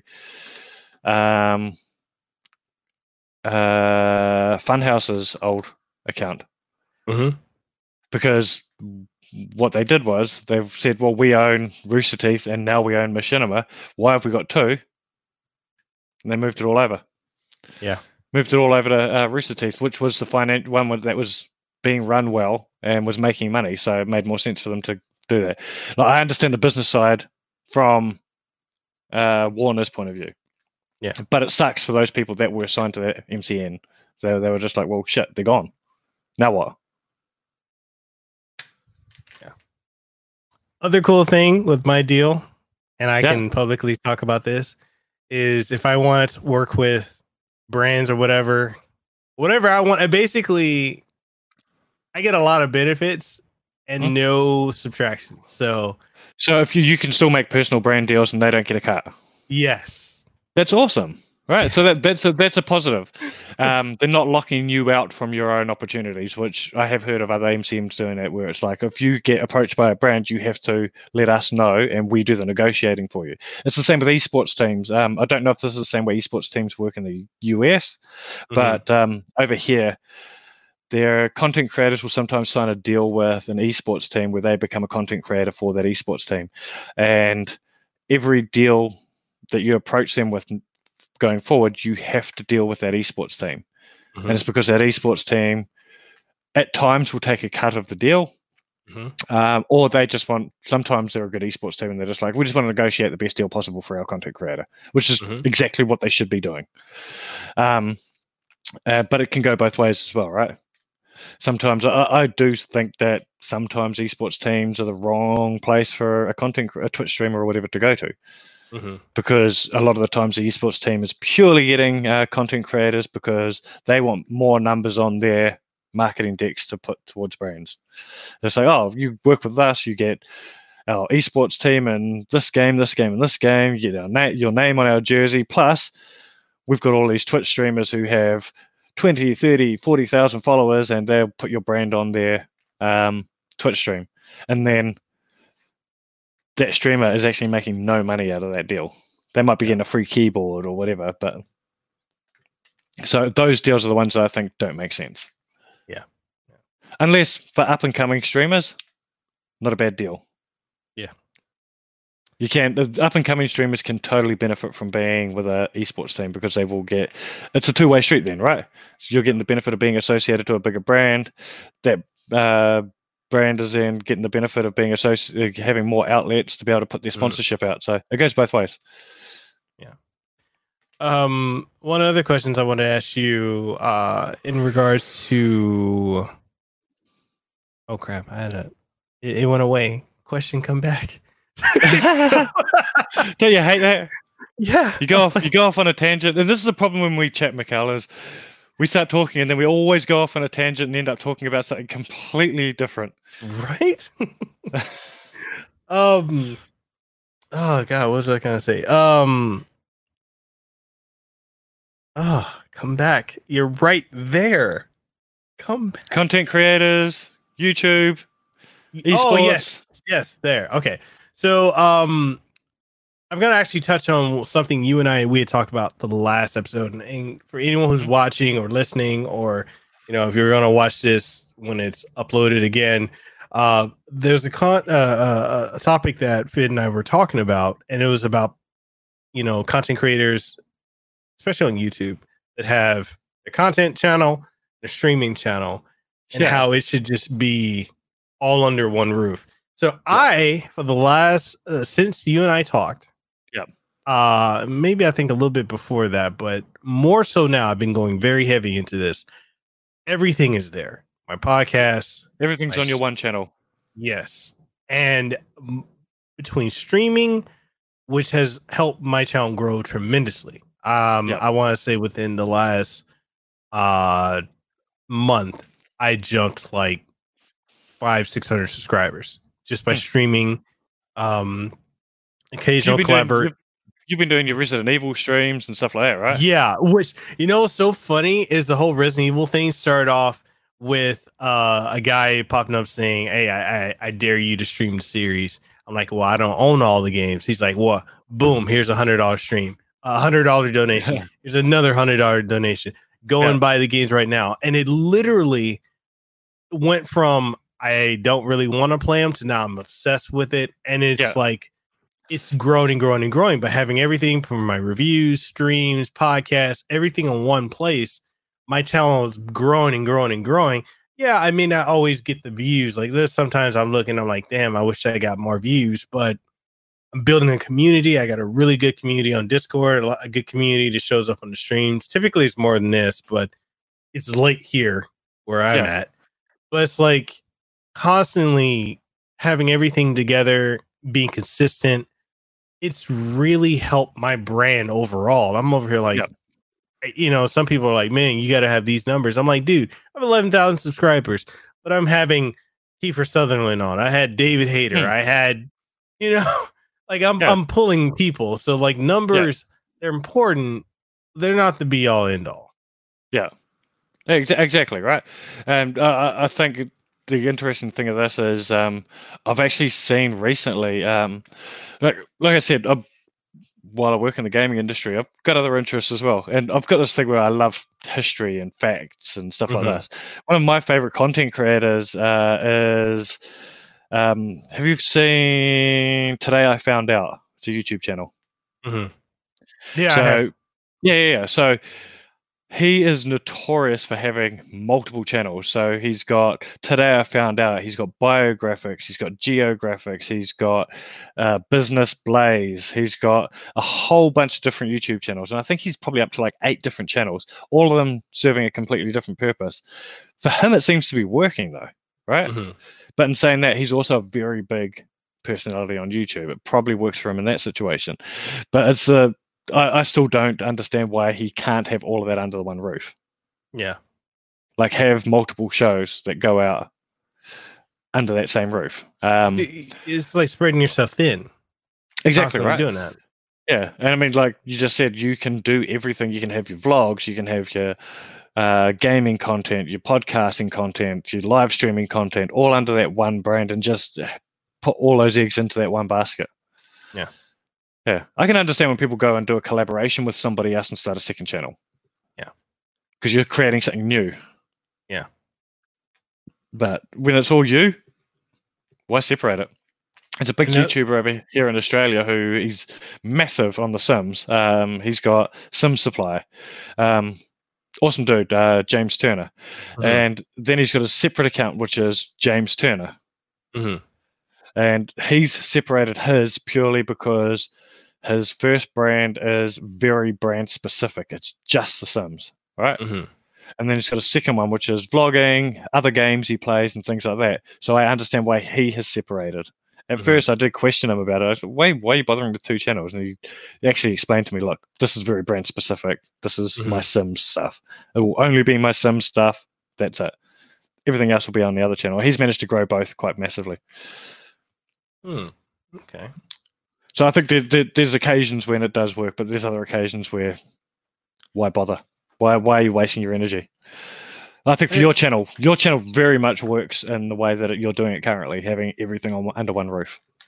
Another thing I've been experimenting with, especially like this right here, with doing live stream podcasts, I've noticed get like really, really, really good feedback because it gives the audience a one-on-one interaction with not only myself but also with my guests, and it's something that someone, I forgot who suggested it, but I just decided what, I'm gonna run with it. And so far, like every time I've done it, it's really, really helped. And some people have suggested like, oh, you should stream on Twitch or Facebook Gaming or on Mixer, and I'm like, I've kind of built up an audience here, and you do it, bro. Build up the audience to the point where it's Mixer offer you that big money deal. That's when you go to Mixer. Yeah, it's like I just don't feel like jumping to another platform just to have to start all over. Yeah, and look, and it doesn't always work, especially if you're not a big name like your Ninjas and stuff like that. Yeah. Crossing from one platform to the other, I've seen it before where YouTubers have tried to cross over to Twitch and they've had like 30,000 subscribers on YouTube and think, hey, if I pull half, that's awesome. They never pull half. Yeah. Yeah, they are starting from scratch because a YouTube audience is not the same as a Twitch audience. They have a different mentality. They have a different culture. It's a completely different platform. People are comfortable where they are. They've become accustomed to using that platform. Yeah. It's like I use personally, I don't watch a hell of a lot of live stuff on YouTube. That's just not my live streaming platform of choice. Mm-hmm. Twitch, however, I don't watch any VODs on Twitch. Never do. Mm-hmm. Right, so I've mentally, personally gone, these are two different things for two different purposes.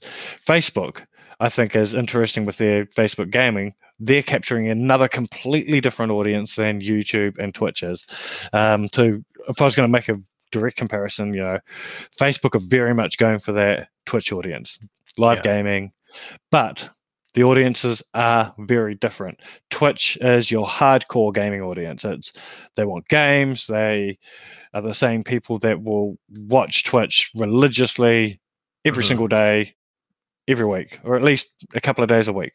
Whereas with Facebook, what you're getting is your average Joe guy or girl that never watches Twitch. They never have watched Twitch. They're probably never going to really cross over to Twitch. They watch YouTube for VODs, and you're able to then capture your casual gamer over on Facebook, which is, I think, is a whole different market and one that people need to start looking and taking seriously. I think Facebook gaming is a very serious platform for a different audience.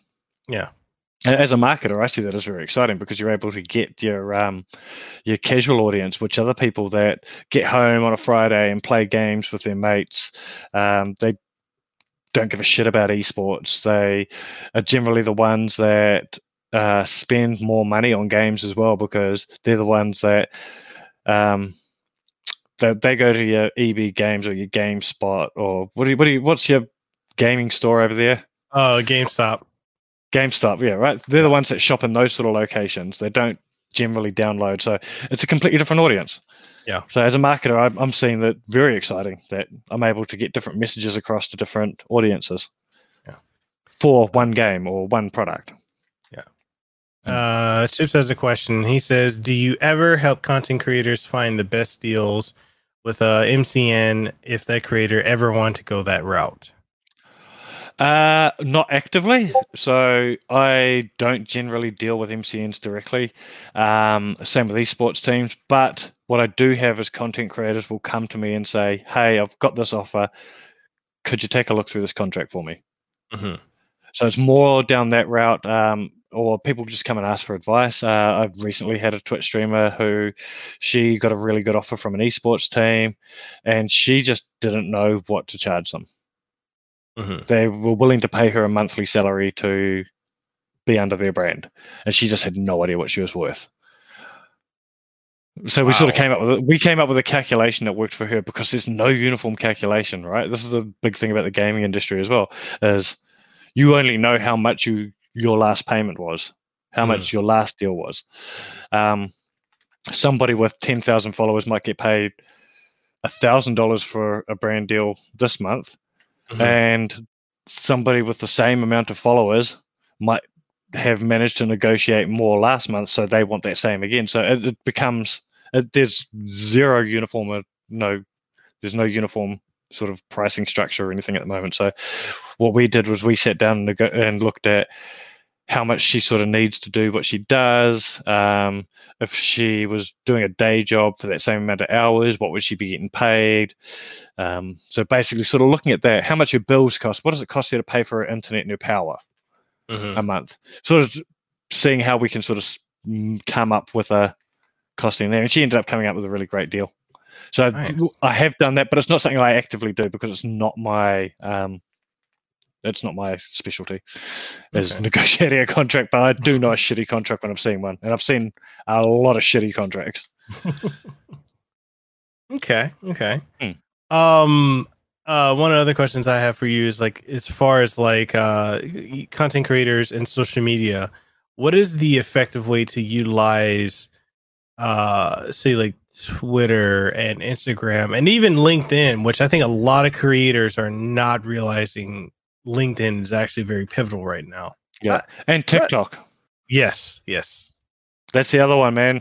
If you're a great personality, if you've got entertaining personality, get on TikTok. Seriously, I have seen people explode on other platforms. Like I said earlier, people aren't able to bring their following from YouTube over to Twitch. I have seen the opposite happen with TikTok. One of our content creators she's a Twitch streamer, and she started using TikTok because we did a brand deal with a record company for her. So she did this thing on TikTok. Then she sort of just started consistently uploading on there and got to the point where she blew up on TikTok. Became verified, and she put stuff out almost daily now. And then last week, because she was blowing up last week on TikTok, we were literally watching her YouTube on Social Blade. You know how you can do the live follow account? We had it up on screen in the office, and we were watching her YouTube account going up 100 subscribers by the hour. And it was because she was blowing up so fast on TikTok. She had a percentage of those people wanting to see more of her content, because her content is so this content creator, her name is Nazy, Naysy. Check her out; she's amazing. She does VR content, and basically because you're so restricted on TikTok to how long the video is, people were going, "Well, shit, she's so fucking good at Beat Saber. I want to see her do an entire song." To do that, you had to go over to YouTube. So people were crossing over to see more of her content. So I don't know if this is answering your question. Social can definitely benefit your main hustle, right? Twitter, super important.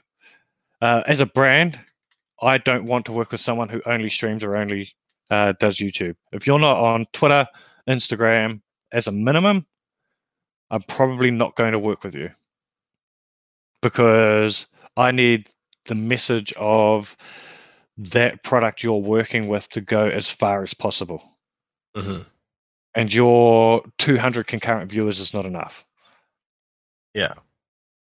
But your 200 concurrent viewers plus your 1,000 views you got on Twitter, sorry, and your X amount of whatever on Instagram all combines up, and I can then go, that was a good value for money, me giving you that money to do that thing on Twitch. And it can be just a beautiful photo of you with the product, or saying that you're about to go live, or whatever, or an Instagram story, or whatever. It doesn't take much to put effort into that extra social either. But that's where I think, going right back to our discussion we had about politics earlier, that's where you need to be careful as well, right? So you don't want to alienate your viewers by having strong opinions on everything. Yeah. But in saying that, if you have a strong opinion on something and you're passionate about it, be you.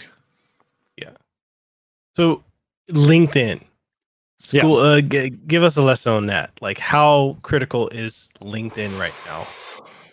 Okay, so LinkedIn is critical on the business side of things. Me, myself, as somebody who works on the business side of the industry, I have made connections which have turned out to be opportunities to have clients and stuff. I think as a content creator, though, can be different. Not everybody gets LinkedIn, right? So LinkedIn is majority very corporate commercial people. I don't think you always need to have your content be ridiculously commercial, though. It is a place where you can still be yourself. But it has to be a bit more polished. So if you're a podcaster, put your podcast on there, link to it on there. Say, hey, I've just done this great podcast with blah blah blah blah blah, because you're then exposing your content to professional people that may want to work with you later. But it's definitely not that place where you have that personal opinion on everything. I would say if you're looking at getting into LinkedIn, look at what your contemporaries are doing on there. But it is a place where you can very much take inspiration from what everybody else is doing. Okay. All right. It's not a bad platform to be on. It's not something that you must be on, though. It's more of a platform for your personal business, which that's definitely what I'll say about that. I'm not going to make a brand deal with you to do content on LinkedIn unless you've got an amazing presence on LinkedIn already. There might be an interesting opportunity to do something there, but currently it's more for, I think, for your personal business and your personal growth and making connections. So I know for myself, aside from Science and MCN and thankfully having the ability to negotiate brand deals outside of it, which I'm so glad. I was super shrewd about that because every time they came to me with an offer, I'm like, no, I want this. What about that? No, I'm not budging. And I got what I wanted. Yep. So for me, one of the things like I'm trying to do more so of, because I do work with the industry a lot. I'm trying to get to a point where when it's an event, like case in point E3, like I said, like right now I may not be going to E3 because the company I went with last year is not going. So now I'm like, well, crap, it's going to cost a lot to get a pass, flight, hotel, but I know there are some companies that cover. You should be able to get a pass for free.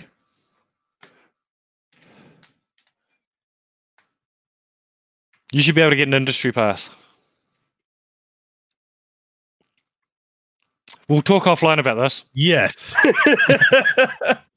There's a way you can get a pass for free as a content creator.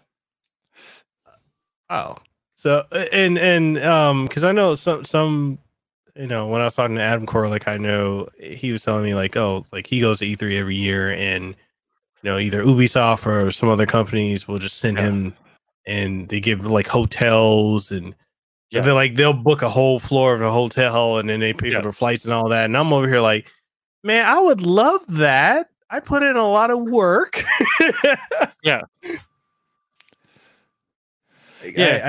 I just don't know, how does that work? Like, how do you approach that? Yeah, so that's an interesting one. So from our point of view, we do get approached by people saying, hey, if this brand's interested in sending me, just let them know that I am keen. And look, we will keep them in mind sometimes if it's the right content creator for the right brand. But generally the situation is we will sit down with our brand that we're working with, and they'll say, look, we're doing E3 this year, or we're doing whatever event in LA during E3. We want to bring over X amount of influencers. Who's the right person? And we will sit down and plan that out with them, and then we approach the influencer. That's generally how it's done. I've had occasions as a content creator myself, though, where I have reached out to a brand and said, hey, we're already going over to E3 or planning to go over to E3. Any chance we could get some support from you guys? And they've said, yes, we will chip in and help pay for your flights or whatever. But in return, they then expect you to, and you should expect this, and you should definitely not shit on these companies that do support you. They expect you to go to their keynotes. They expect you to go and try out their games. They expect to get priority when it comes to your social media coverage and stuff like that. And that's what you should be doing, right? A brand that's supporting you, you should be supporting them back. Yeah. So I always say to my influencers when I send them over to an event like that, I don't expect them to only talk about the brand that's sending them over, but I do expect them to have at least a 75% content being around that brand. Yeah. Okay. Yeah, and try not to talk about a direct competitor. Yes, that's very true. Yeah, so I mean, if I don't know, let's say PDP are sending you over to E3 to talk about their controllers, I wouldn't expect you to go and then talk to Narcon or talk to Scuff or whoever, because that's a very direct competitor, right? Yeah. But go and talk to all the game companies and go talk to the console companies and stuff like that. Fine. Yeah. Yeah. Definitely. All right. Well, see, I'm out of questions. Hey, I've got a question for you. Oh, because it's a discussion I've had at home. Okay. Is when are we catching up in Hawaii, brother? When are you flying here? I said to the wife the other day. I go, oh, I'm going to be on Macau's podcast again. He wants me on. And she was like, "Oh, which one's that again? Oh, the guy in Hawaii. You remember you said we go and stay with him and catch up?" And she was like, "When are we doing that?" I got a room. Let's do it. I got a house, dude. I told you last time. Yeah, let's do it. We were considering going to New York for Christmas this year because we've never had a white Christmas. We did consider that. Then we priced it up. Okay. And to go to New York was going to be ridiculous. So, hey, we've got to take our family on a holiday at some stage this year. Okay. We'll have a chat. Be awesome to hang out. Yeah, man. Like I said, we got. If you ever come out here, got a place to stay, and we're literally in the center of everything. So yeah. If you're in our living room at the kitchen, if you look out the window, we got our backyard is Diamond Head Crater, and then Waikiki is right there within like a 2-minute walk. Yeah. Well, no, 5-6 minutes. And then down the street, we've got there's a place called Leonard's Bakery, which is like it is always busy because everybody who comes to Hawaii goes there. It is literally a minute down the street. Like you walk down the street, boom, it's right there. Like we're literally everywhere. Yeah, well, a good friend of mine's actually over there right now. She works for AK. These guys. Ooh. AK Racing. She's currently over there on holiday at the moment. So I'm looking at her Instagram feed and going, "Oh, I got to do this." That's one thing I need to do, man. I need to work with a gaming company chair because, see, my wife she has Technosport, and I'm rocking this cheap. I got it from Office Depot chair. Yeah, I've got so much back. I'm like, I don't even know how to approach it. Anyway, we can talk about that. Yeah, definitely, brother. But audience, if there's any questions you guys have, let us know. Spirit has one question: pineapple on pizza, yay or nay? Hell no. I disagree with you, sir. Pineapple on that pizza. Yeah, but I mean, like, it's named after your country as well, right?